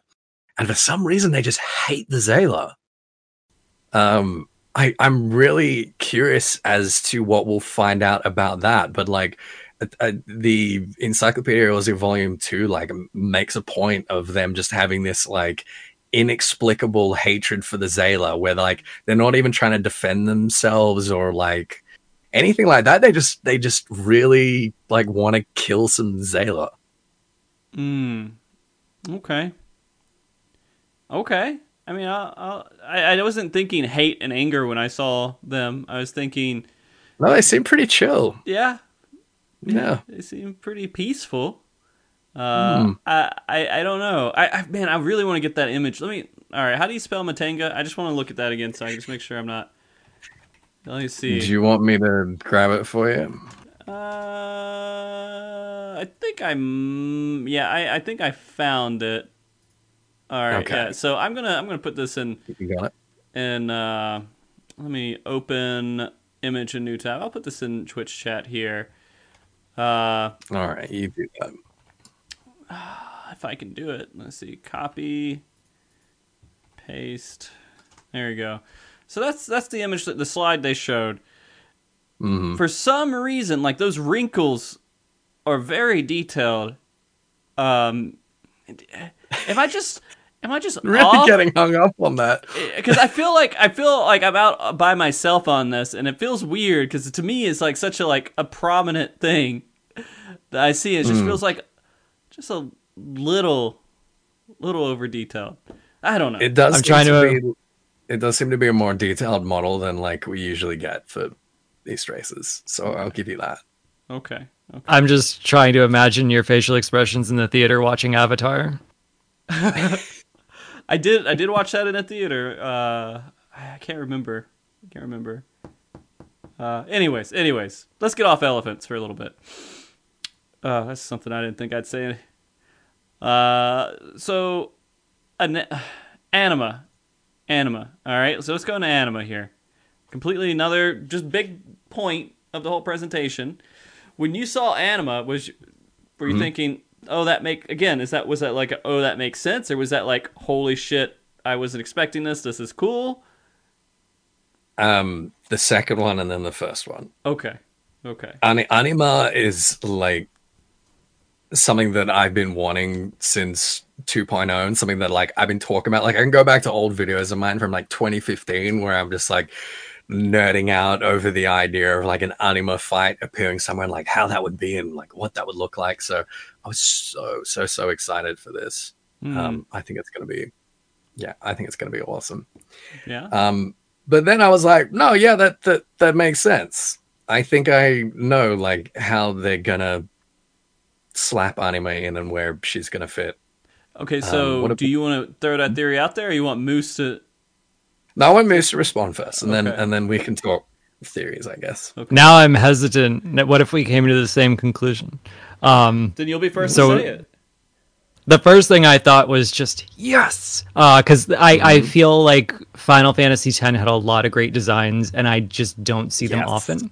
And Mhm. Anima was one of the ones that I was like, I would love to see some variation of that on every Final Fantasy, and she doesn't come up very often.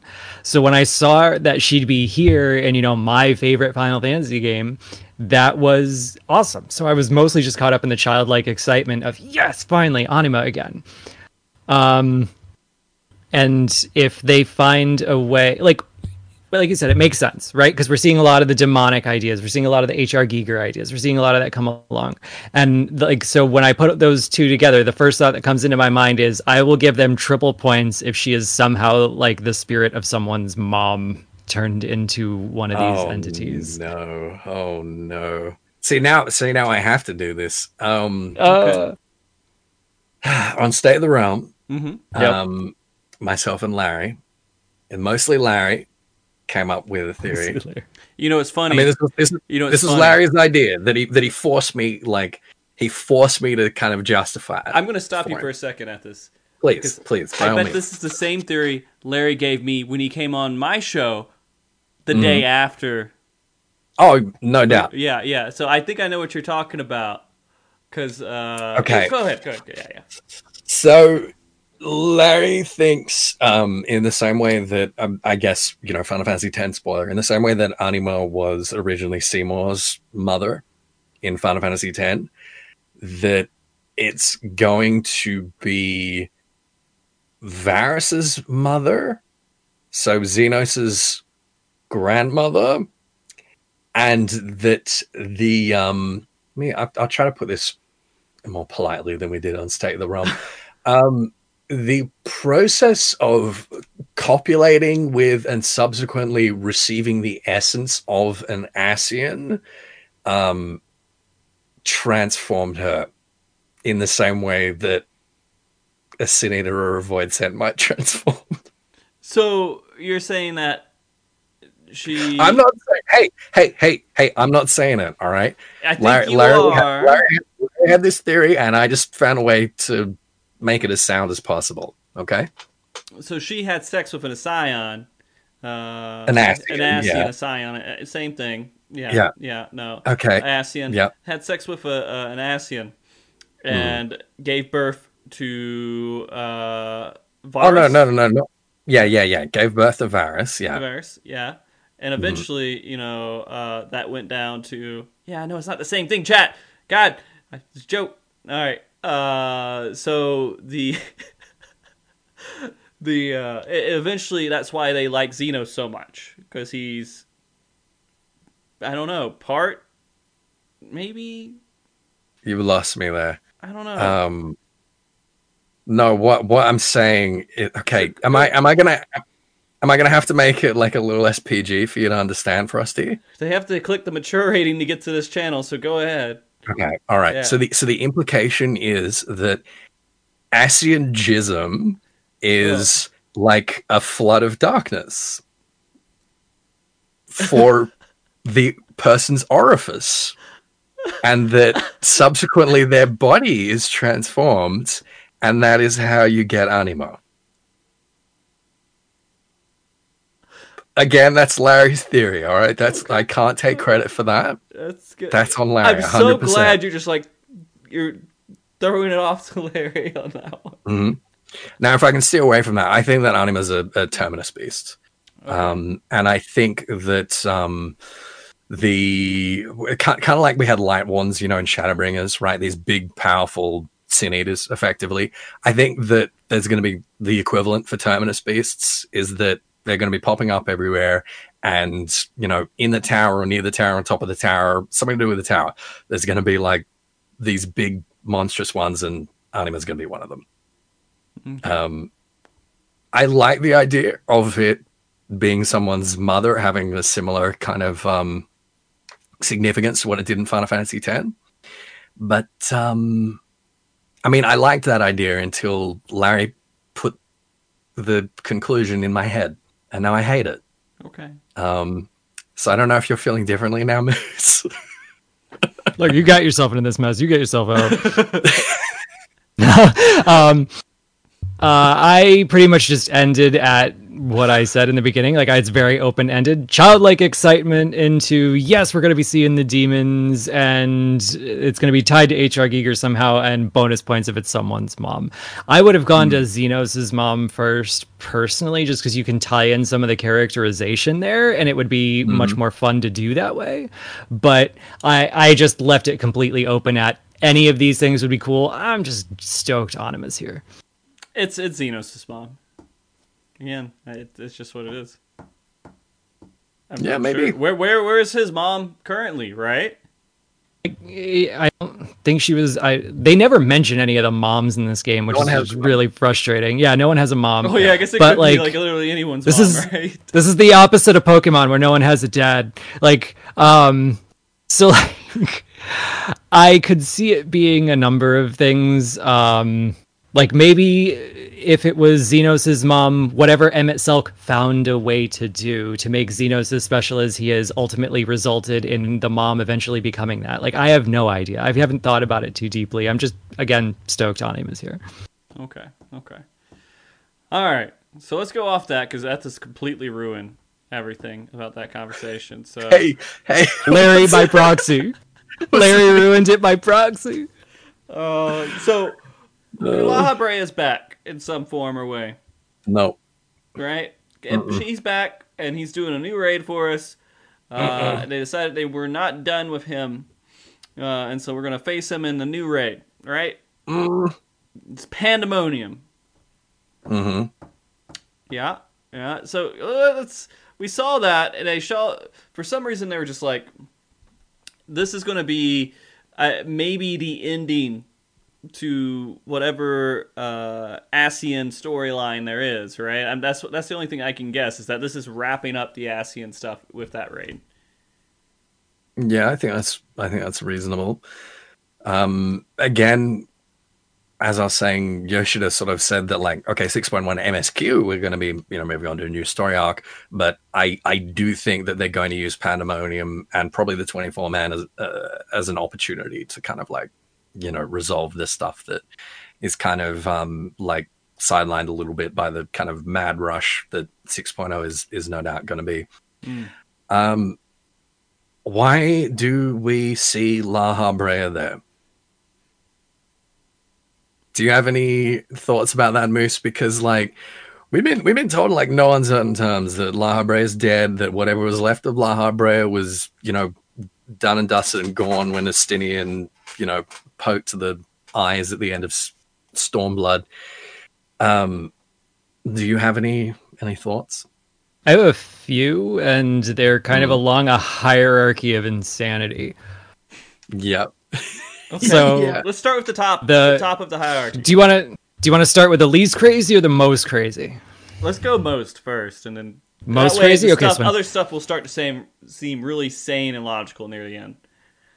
Okay, so I'll see if we La can top Habrea's Esper is Mateus, and if you go back to Final Fantasy II and Emperor Mateus and Pandemonium and that whole kind of return from hell kind of thing, you've got like a really good basis for a theme of how you can take that.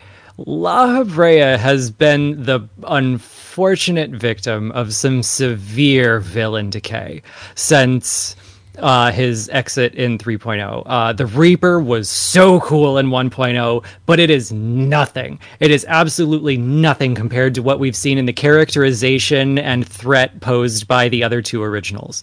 It's been so much better. So this is their opportunity, I think, to give all three that like highest level threat that they can. So the craziest thing I can think of is that it's going to be some deep FF2 kind of nuttiness when we do Mateus and Pandemonium. I can top that. Okay, go. I can absolutely top that on craziness. Okay, so Pandemonium is the capital of hell, right? Mm-hmm. Zodiac's purpose, what Zodiac did when it was summoned, was rewrite the laws of existence, the laws of nature, the laws of magic, the laws of whatever, the structure of the world. Zodiac was designed and programmed, it seems, by La Habrea. So, one, the seven hells are real, and two, they were designed by La Habrea. Okay, I can. And that all of the horrible, nasty things that he has created and designed over the millennia are in there. And with the Unsundered gone, they're not, being dealt with. They're not being fed. They're not being, kept under suppression. And we're going to have to do a little Dante's Inferno to get down in there and deal with them. And maybe, we'll see. I think La Habrea is dead. I think La Habrea is absolutely 100% dead and done and dusted. But, maybe we'll see something like, like High Floatius or like, Emmett Sulk sort of like memory recreation, that kind of stuff going on with La Habrea down there. Maybe. Okay, but that is like the top of my like insane theories. What was discussed on the show before, after the real reveal came out, is that it was just going to be dealing with crazy creations he made, and it was just leftovers that we have to clean up, and that was pretty much it. But which goes along with your crazy idea. I didn't realize it was so crazy. So maybe maybe there's more sane ideas. Moose, do you have more sane ideas in your hierarchy? Most of my sane ideas are just peeling the crazy stuff off of that same idea, that they want La Habrea to be the vehicle for clearing up a lot of the mysteries that we have left.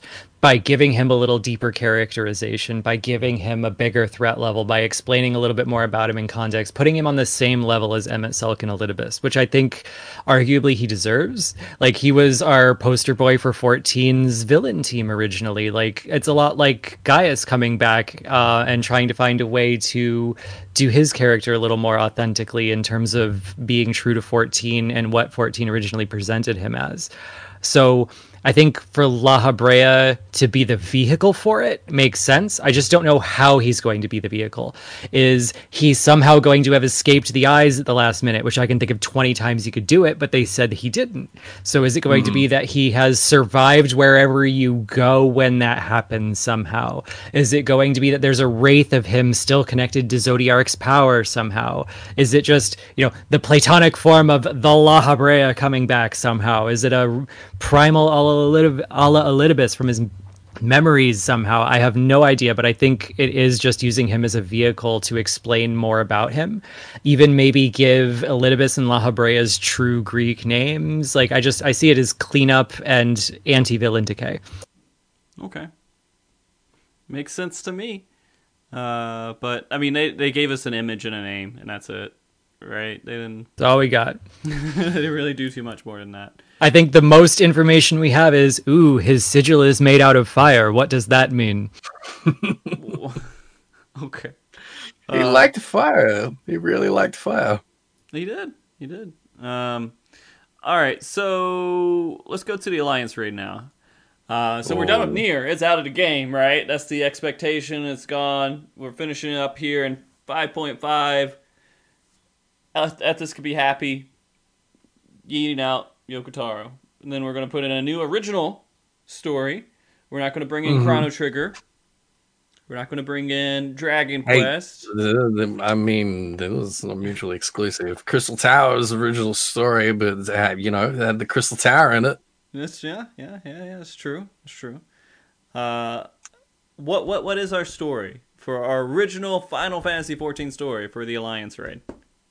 So I saw you got some paper out, by the way, at this. The exact quote from what Koji was saying in the showcase is that it's going to be dealing with a piece of Eorzean lore steeped in mystery. Eorzean lore.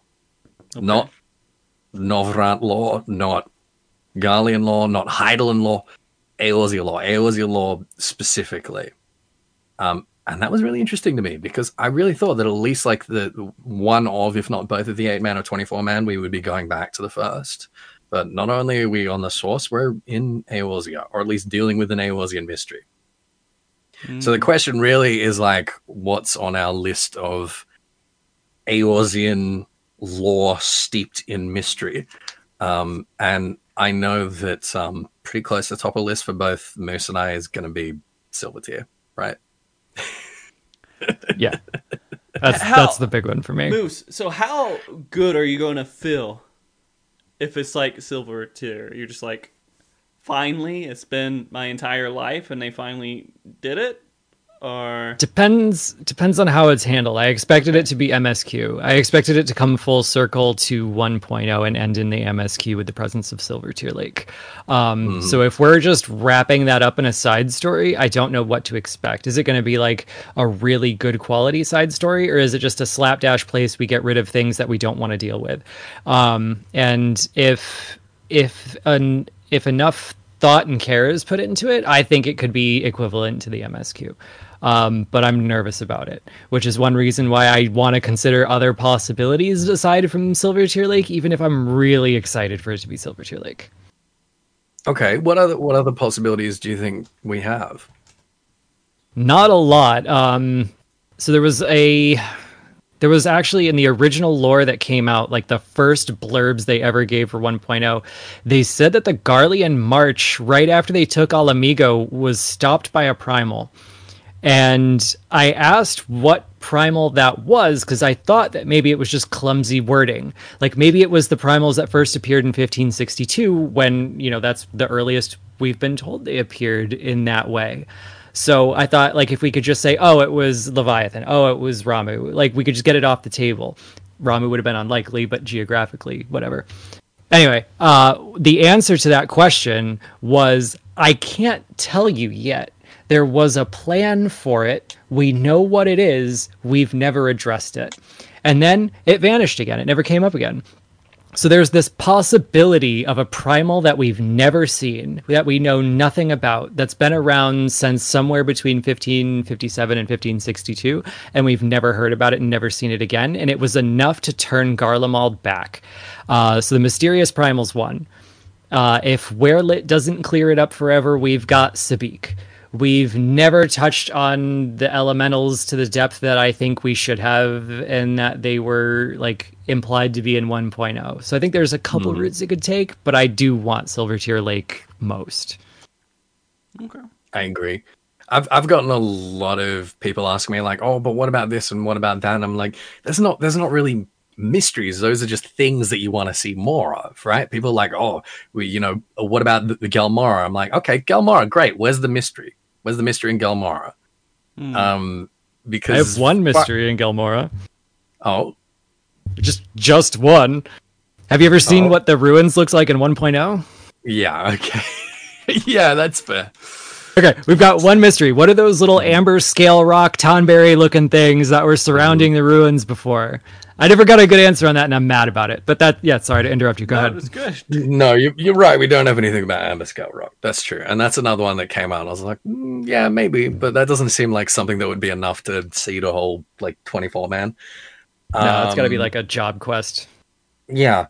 Neon Crep's Hope came up as well. And I was like, okay, I don't really see where the mystery there is other than, who he was and where he came from and, how he had access to this sort of magical technology or whatever. But I think it's far more likely that, that's not an Eorzean mystery. It's like a Sharlayan mystery, really. And I think that if we're going to learn about that anywhere, it'll be, when and if we go to Sharlayan. So, yeah, I kind of agree. Top of my list here, again, the Mystery Primal and Silvertear. And there's a lot of other things that I would like to see in Eorzea that I would like to learn more about. But Eorzean lore steeped in mystery. We really don't have that many left that are kind of left us hanging at this point. Mm-hmm. Okay. Everything, I would think any element of the game right now is aimed towards wrapping up any part of the story that we still have major questions on. I agree. They have to do it, or else they can't finish and go on to a new story. Which I do want to ask, what does that even look like, going on to a new story in Final Fantasy XIV? Are we just like, oh, well, we don't need to worry about the Scions anymore. We don't care about them. We're going off on our new adventure. Just completely cut off all ties from everyone and just in a whole new part of the world. What does it look like to go past our main story? I don't think it necessarily means leaving all these characters behind. I'm expecting to leave some of them behind. I'm expecting, a not insignificant number of them to probably beef it somewhere between now and 6.1. Mm-hmm. We know almost nothing about Mericidia. We know almost nothing about the New World, and there's plenty of space to build new stories, build new mysteries there. We've got various potential extraterrestrial threats that could be dealt with. There's a lot of stuff still to kind of chew on.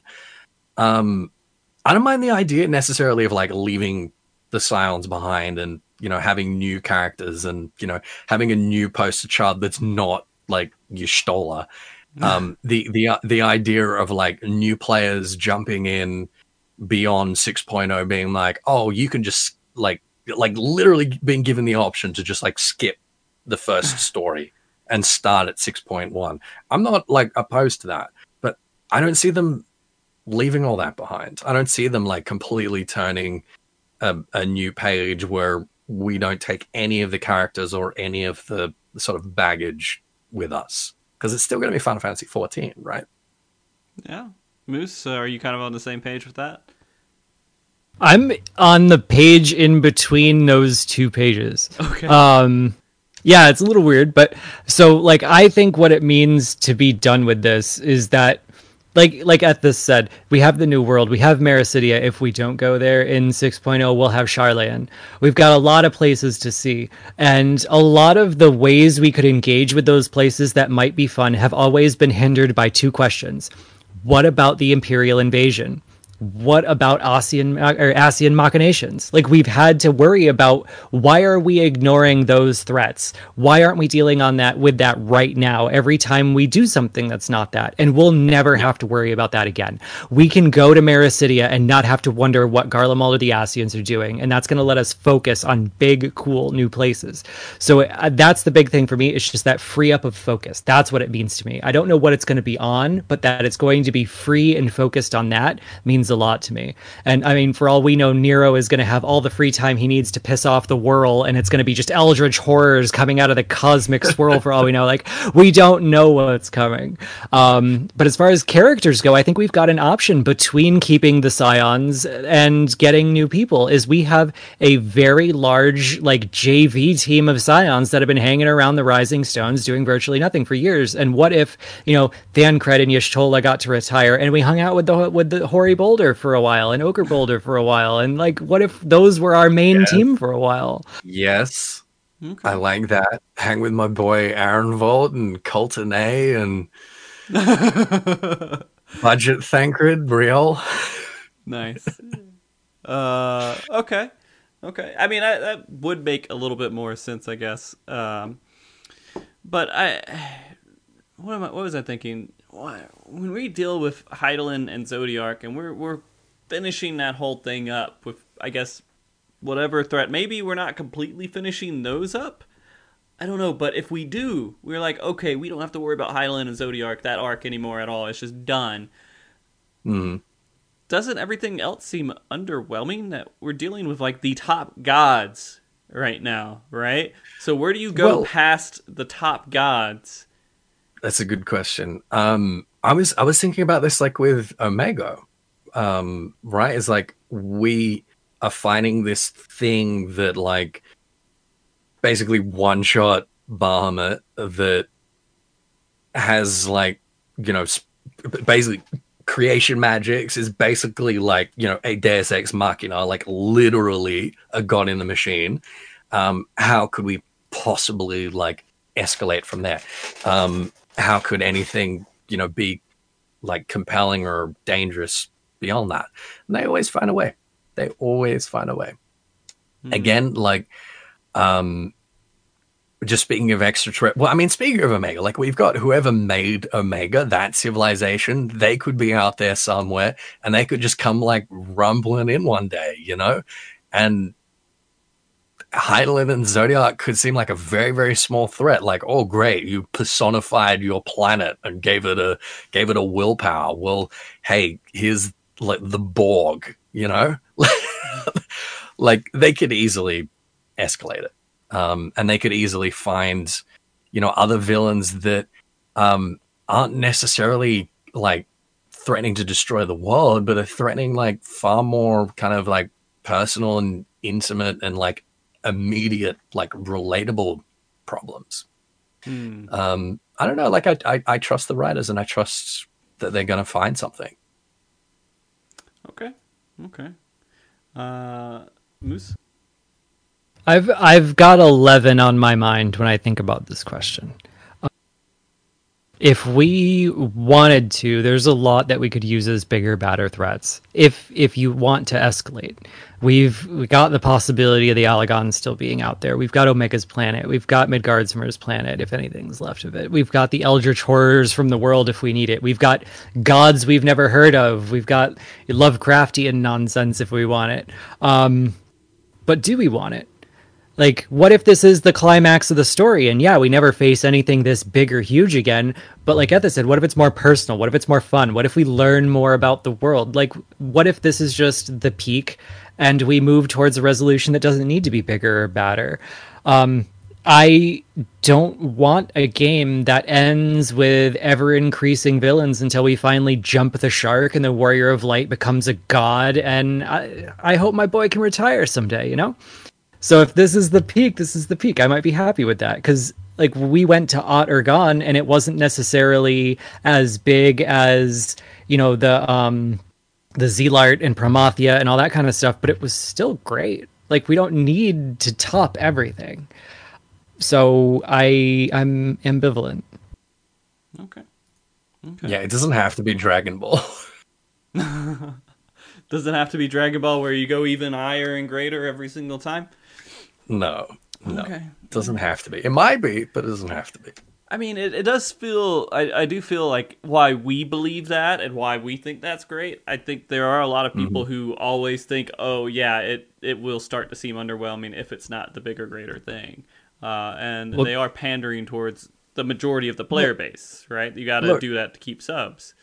Yeah, they are, but, at the end of the day, I think when Moose was talking about like how nice it'll be to be able to go and explore other things without having to worry about the hanging issue of like, what about Garlemald? What about the Ursians? They have an opportunity to tell like different kinds of stories now. And maybe it'll take an expansion, maybe it'll take a couple of expansions of them sort of even like, fumbling around till they really like grab onto something that's like really kind of compelling and exciting.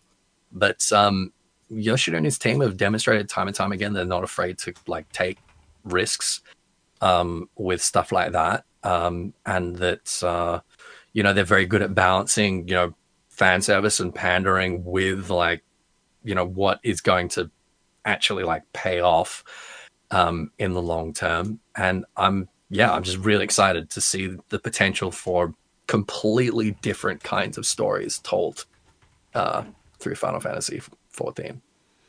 So bring it on. Okay.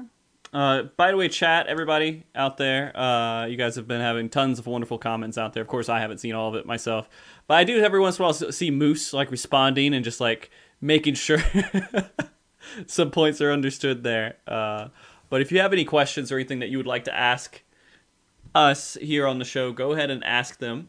You can click on that link and submit it that way, and that way we can see it. We do have a handful of questions. It seems like one of our moderators, Tag, has a whole bunch of them. I'll give you a couple of them here, Tag. There's like 10 questions from him, but we'll go through a couple of them. So we talked about a lot of different types of just theory crafting, the alliance raid and other things that we might be able to see. We talked about things that are possible bits of side content. But is there any like side content that you want to see in 6.0 that you would think that would be at least fun to see, if not like mandatory in the game that we haven't spoken about yet? Is there any like just little, doesn't need to be a full story, we don't need to dive into it, but it could be just a nice little side bit of content? Yeah, more void quests eventually. Okay. I mean, that's probably not going to be until like 8.0, knowing, how they do in a Cal High. So eventually going back to that would be really cool. And again, knowing that the 8-man, the 24-man, like none of that's going to be dealing with Novaran with the first. And it seems like we're not really going to have much of an opportunity to go back there. I would like the idea of having the exploration content. So like the Eureka or the Bozja, having that based in the first, and maybe having Eden as like a prerequisite for it, and us starting to like go out and explore the parts of the empty that are like slowly coming back to life. Mm-hmm. I'd love to explore that. Beyond that, new deep dungeon. Nice. New deep dungeon is the point. Okay. Yeah, maybe. Moose. What about you, Moose? I've just got a very large pile of list of plot hooks that they didn't address and that I'm hoping aren't handled too clumsily. That they're not just like all shoved into a new Eureka somewhere and never talked about again. So I've got Morris and Amber Scale Rock from 1.0. I want to see more info about the clans. If we're not doing more races, I'd love to see third clans. I think there's a lot we haven't explored about our own city's history. The Green Rot, the Elementals. We never went back for Corguavai, Shavanchet, and whatever happened to Dunstan. There's a lot of stories I want to see that are just, they haven't been addressed yet, and I'd love to do it in a way that's not clumsy, where when they're coming up with ideas of what to do next, someone remembers that exists and wants to make something cool out of it, like Bozja. Yeah, I gotcha.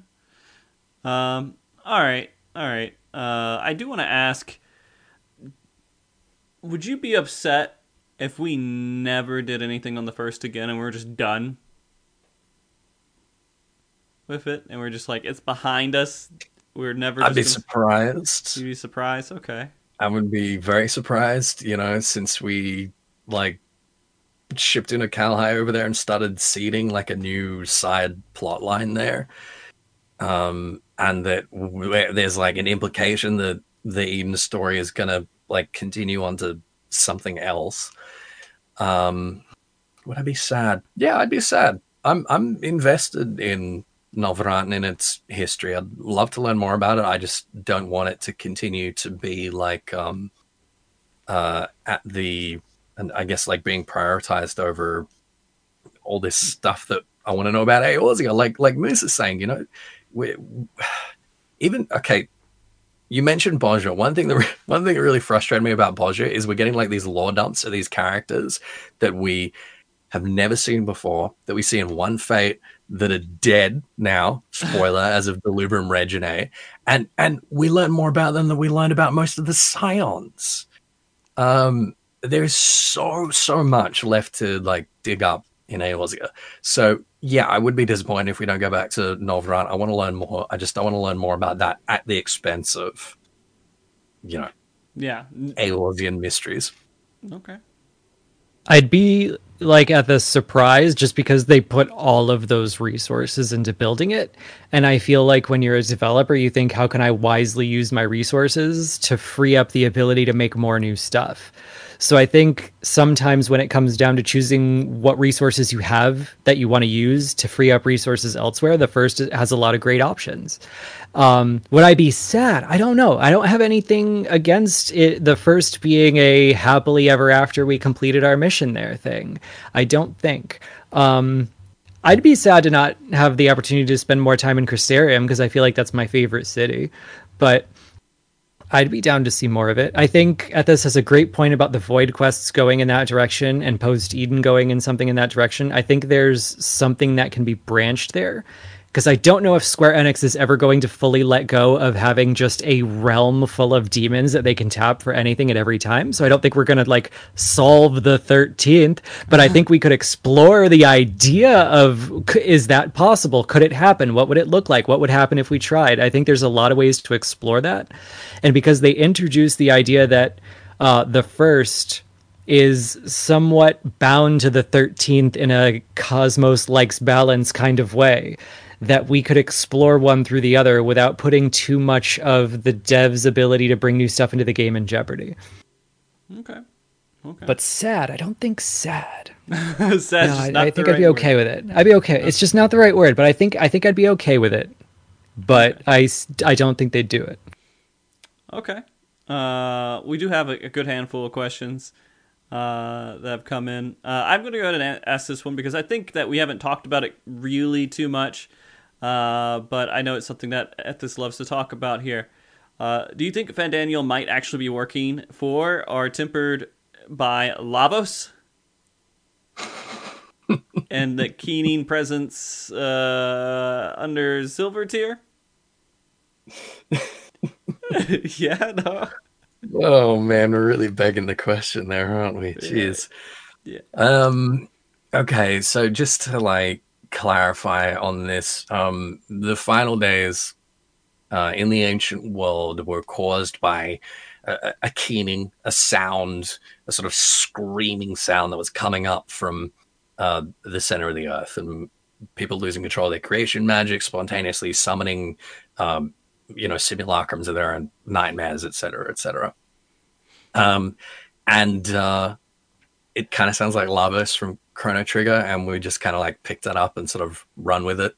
The idea that there's this awful like parasitic thing that's at the center of the planet that Zodiac had to be summoned to deal with. They got woken up by presumably the Amortines or someone or something in the ancient world, and that's maybe that's the presence under Silver Tier, and that maybe that's going to be woken up at some point in the near future. Look, I think this is coming back to Daniel's motivations. And if he was like really just nihilistic and wanted to die and wanted everything to die, I'd be like, yeah, maybe it's got some connection with this thing. But the pacing of it is just it's not. It just doesn't really fit. Okay. I don't think so. All right. I'm going to ask this next one, the Moose here. Do you think that one of the Scions is going to be the scythe wielding new job at some point? And they're going to be the reason why we discovered this new melee? I don't think it's going to be one of the Scions. Someone planted this idea in my head as we were watching the trailer, and it won't go away. Xenos is like, well, I'm going to need a new weapon. And he throws his sword on the ground and he steps on it on the way out the door. And in the trailer, if you look next to him, there's a handle that's just like sticking up next to the chair.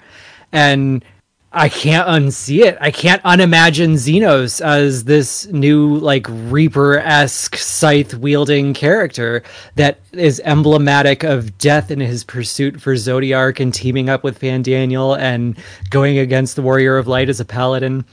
So a Scion, no, I think it might actually be Xenos.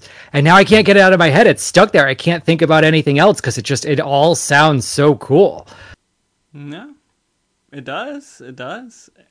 I would be okay with the spinning cartridge holder of scythes too, if you want to do that and have like a fan. Scythe going. golf bag. Yeah, like a golf bag. That would be great. All right, let's see. I'm gonna be honest. A lot of these questions, like I'm reading it, I'm like, I don't understand it because I just don't understand the lore enough. And so I feel like I don't know if I'm asking a dumb question or a good question. So let me. That's part of the fun. I guess Ask it anyway. All right. When we end up at the Sharlayan, do you think that we'll see the parallels with Emirat, and how would we? Yeah. Yeah, I do. Okay. I think to a degree they're setting up like kind of a a la Garlemald parallel there, as far as like people who see themselves as the stewards of the world and hoarding all the knowledge. So yeah, I think that's possible. I think we could see some parallels there. Okay. All right. Another question here is, what do you think the meaning or intention was with showing Fandaniel's memory crystal damaged? I don't remember this, so when we picked them all up, his came through less clear than the others. Yeah. Okay. It did. And I wonder if this wasn't just like dramatic foreshadowing and that it wasn't even like a sort of specific like mechanical thing. Some people are speculating that like, okay, maybe his crystal was damaged and maybe that's why Fandaniel is like either not programmed properly, not tempered properly.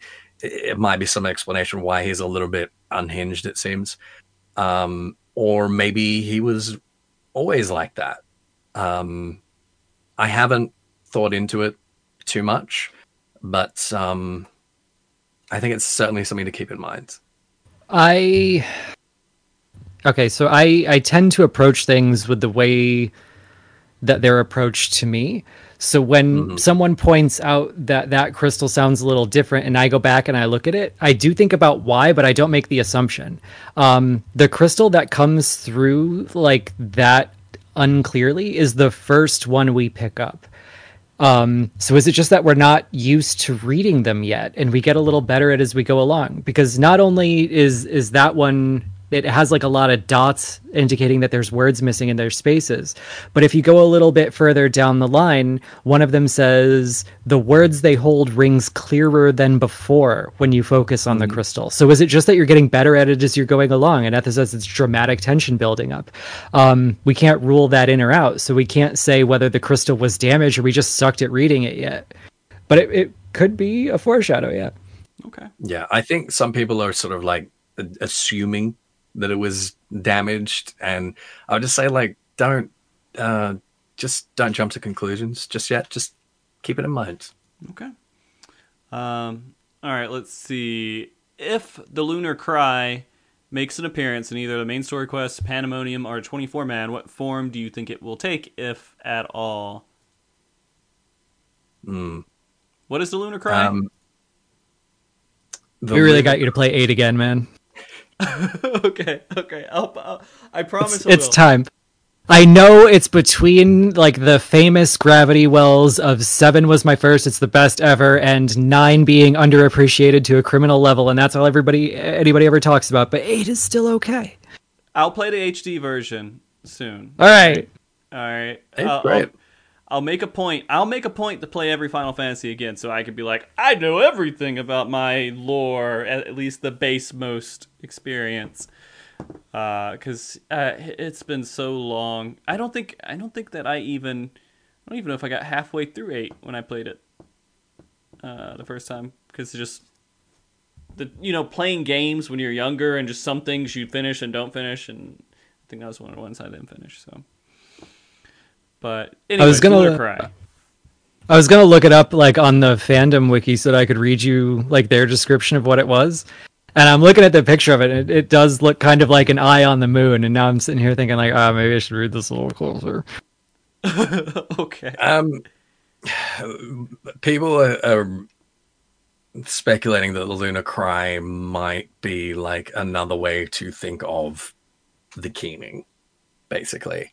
And that this, whatever the towers are doing, whatever this recreation of the final days, whatever...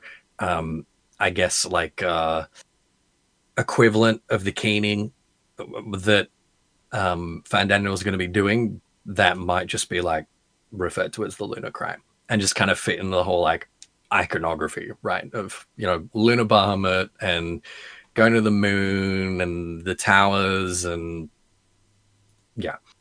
I just think if they do kind of throw it in, it'll be just kind of like a fan servicey sort of title for stuff that's already happening. Yeah, I think there are a lot of like themes in it that are useful as a MacGuffin, like as explanations. Because there was a civilization that was wiped out by it, and we have a civilization that's been wiped out that's associated with the moon. We have like monsters that are able to be summoned in a specific way at a certain time, and that are kind of like the havoc from the moon. And like, yeah, I think there's a lot of themes you could invoke there. It's just, will they? And to what degree will it be the same story? But now that I'm like looking at the page and I see that it looks like an eye, I'm like, oh, maybe I should think about this a little deeper. Okay. Crap. All right, so this one's for you, Ethis. Okay. It says, I briefly talked to Moose about this, but I'd like to hear Ethis' thoughts on the theory that Fandaniel was the one to put Xenos in that Elzin resistance member. Due to all the clues that exist, like Xenos had been truly ready to die in 4.0, Elidibus being in shock in that Xenos followed the soul, swapping ritual steps, and Fandaniel showing up the moment Elidibus is gone. So, do you think that... I guess the question was, do you think that Fandaniel put Xenos in there, and Xenos was going to die without Fandaniel's intervention? I think it's possible. I don't think we really have like strong evidence to say one way or the other, but like narratively speaking, that would certainly be compelling. Elidibus was like, how the heck did Xenos manage to do it? Like, I didn't teach him to do that. Emma, did you teach him to do that? Well, I don't know. Everyone's confused. No one knows how that happened. And with, Fandaniel showing up when he did, as Moose pointed out, this like incredibly sort of serendipitous moment, right? Yeah, it wouldn't be terribly surprising if it turns out that he'd been kind of like planning things a little bit further back. Okay. So yeah, I don't really have like any more sort of evidence to add to that, but I think that would be, narratively interesting. Okay. And Moose, I assume that that's the same kind of thought, that part of the discussion that you had with him. Yeah. the thing for me is that I have to sweep some of my preconceptions off the table because they rewrite stuff all the time on the back end. Like it's consistent in the end, and you can see that like it all lines up. But you can also at the same time tell that it wasn't planned when it happened. Like the return of the Warriors of Darkness in 5.0. Like you can tell they thought they were done with them in 3.4, but the new story still makes sense, right? So the preconception that I had about Xenos was that he survived by accident. That this was just a sheer quirk of the universe, that he fully intended to die, and then the echo kicked in and he accidentally found himself alive again and was like, well, I guess this means it's time for round 2. But could it be retconned, or could it have been the intention all along that someone did this for a purpose? Possibly. But like my preconception was that it was an accident, and that's why it was so poetic. Okay. Well, it's not just a preconception, it's the fact that like we know because we've been told that they write, approximately 2 years ahead. And, they leave certain things hanging for an opportunity to sort of like go back and grab those threads and pull them forward. But like, I think we can say with confidence that, when Xenos came back, they weren't thinking of how Fat Daniel would be connected to it at that point. Okay. All right. So I think that's good for questions for now, guys. Thanks for those questions. Thank you. Yeah. I do want to ask one more question. Just kind of the wrap up, talking about the moon, talking about everything. What wasn't there that you wish was there within the whole showcase and everything that we've learned recently? What little bit of information were you like hoping that there might have been there, but just never turned up? Blitzball! Was it Blitzball? Blitzball! No? Yeah? Okay. No, like, fair. It's fair. I mean, you could be just only wanting to play Final Fantasy XIV for when Blitzball is introduced and it's your first time to be able to play it since 10. I deliberately held back my my reservations or questions until I see the long trailer. If I see the long trailer and there's stuff I don't see, I'll let you know. But I'm holding myself open for that possibility. Okay. Yeah, I mean, all I can do is echo that. I mean, what I wish was there but wasn't. Well, what I wish was there was the rest of the trailer. What I wished was there was all of the information that we would have had from all of the fan fests that we missed and from the media tour that we're not going to get to go on. Like, that's what I wished for. So really, this is a question to ask after May, I think. And until then, we just got to hold our breath. That's fair. And it is there going to be a second show where we come back to discuss 6.0 through the long trailer format and talk about like what a waste all of this thought was? Yes, there will be. We're going to have to retcon this show. Yeah. There will be. Like a self-critique. Mm-hmm. I kind of want to go back and get all the lore shows together that we've done and just watch them and see like, oh, look how wrong they were here and here and here, and just make one big compilation of that. I do that all the time. That's one of the things that keeps me in the state of mind of like, a good assumption doesn't mean it's a true assumption. You have to wait until there's like good citable evidence that it's confirmed. Like, there are things that were sensible that turned out not to be true, and there are things that turned out to be true that were crazy. Like, there's just no confirmed relationship between good premises and good conclusions. So when I go back and I look at my first question and I'm like, yo, why did Bahamut explode into a like cloud of primals in 1.0? Like, I can see that I didn't know shit about what was going on yet. Like, people are wrong all the time. So yeah, that's fun. Like, let's tear apart old stuff. We were wrong all the time. So, it would be fun. Maybe one day we'll go back and look at the first show that we got both of you on at the same time, and we'll just record us watching that and reacting to your own thoughts. Live DVD commentary. Yeah. Yeah. Noriko brings up a good point here, is that like out of the 5 pages of stuff I wrote in terms of the New Year's poem, the only line that ended up being really useful was "Moon's haunted." Can you explain that a little bit more? Because I see it everywhere. Moon's haunted? Yeah. It's a augmentation of a meme. Just look up "Sun's haunted." Okay. I'll look it up. Because I feel like I keep thinking it and I know it from somewhere, and it's always there. Like one of those memes, you're like, I know this means something to something I've seen before, but I can't connect it right now, and I feel like I'm out of the loop, and it's just a stupid old man. I'm 34 now, guys. Let me see if I can find it. Okay, Moon's Haunted catchphrase based on... Where did this even start? I know that there's originally a gun involved in an astronaut. Oh, yeah, that does... You know what? That is starting to connect a little bit. Oh, no. Okay, so I'm dumb. This was based on Destiny 2. Is it based on Destiny 2? Yeah. I skipped Destiny, so I don't know this. Oh, yeah, because the moon is literally haunted in Destiny 2. Yeah. Oh, okay. Okay. Moon's haunted. Yeah, here's the original tweet. NASA employee. Oh, hey, you guys are back early. Astronaut. Moon's haunted. NASA employee. What? Astronaut. Loading pistol. Getting back onto the rocket ship. Moon's haunted. Oh, okay. All right. So it's Destiny 2. I'm wrong. Sun's Haunted was itself an augmentation of the Destiny 2 meme. Okay. I feel better, and I hope everyone else that felt out of the loop a little bit feels a little bit better now. That's a great way for us to end the show. I do want to say both of you have been fantastic, and every time I come on the show and I have both of you on here, I feel so relaxed. I feel just comfortable. Like, this whole show could fucking explode. I'm like, I don't care. I'm here with friends.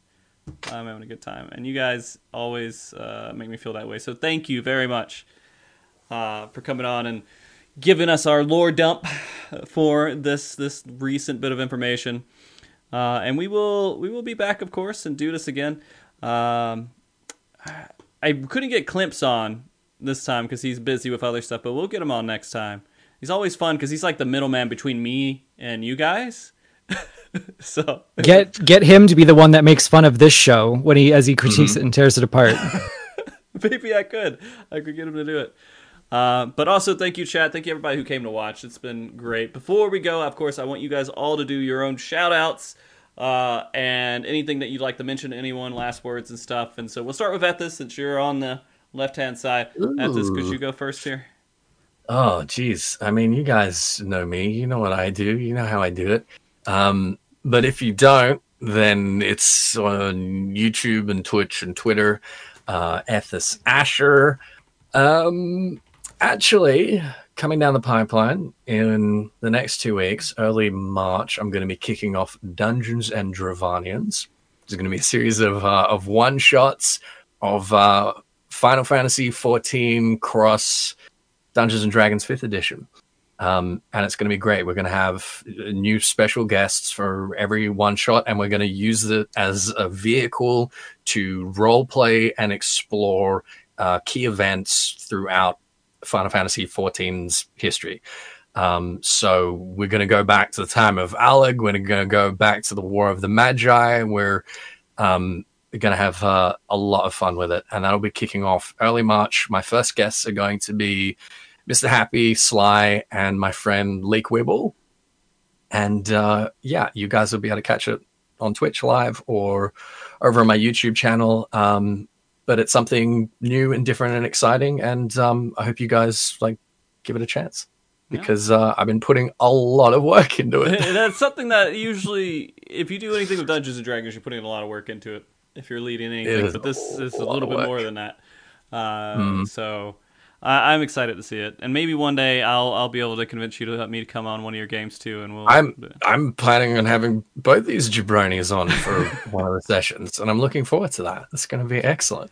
All right, Moose. I know you don't fucking do anything except for be on forums and Discords, and you don't do any streaming, any YouTube videos, anything that people. He's right. Kind of Twitter's tough. People can't really follow you anywhere. But go ahead. Just what can you give people for that part of what I can... Well, okay. Mean. The first thing I would say was it ain't wrong. No lies detected. Okay, so I would actually piggyback off of what you were saying. Is that since it was 6 nerds crashing the localization forum trying to get Koji to tell us random shit about the game by reporting bugs, I've been using this one word, campfire mindset. The idea that all I want is just for people to be able to sit down and have a relaxed, cordial, nice conversation about what we think's going on, and that we want to archive it right and get it down right. So when this game goes dark, we can leave behind like all the fun and good understanding that we've had of it in the end. That's all I've ever wanted, and everything else has been a complete accident. So everywhere that I go that turns out to be like a really good campfire mindset, I'm so grateful to be there. Like this show feels like just a couple of people sitting around a campfire having a good time shooting the shit. Like that's what I dreamt of when I got involved in lore. So I have that in the forums. You can find me in the forums. I have that at Gamer Escape. You can find me at Gamer Escape. I'm on Anonymous XIV on Twitter. Like, but that's all I care about is let's have fun talking about the lore of this game and try to archive it the best we can, and wherever that happens, I'm happy to be there. Okay. You know what? I can do at least that. Let me find your Twitter, and I'm just going to post your Twitter in here so people will follow. Okay. You. Yeah, there we go. So follow that Twitter for Moose Takes, and they're always great. Any shout outs? By the way, you know what? At this, did you do any shout outs to anybody? My girlfriend's asleep, so I don't need to shut her up. No, that's fine. No, she's been really great. Actually, she's been helping on the production side with Dungeons and Dragonians, and like it probably wouldn't be happening for like another 6 months without her. So she's amazing. Okay.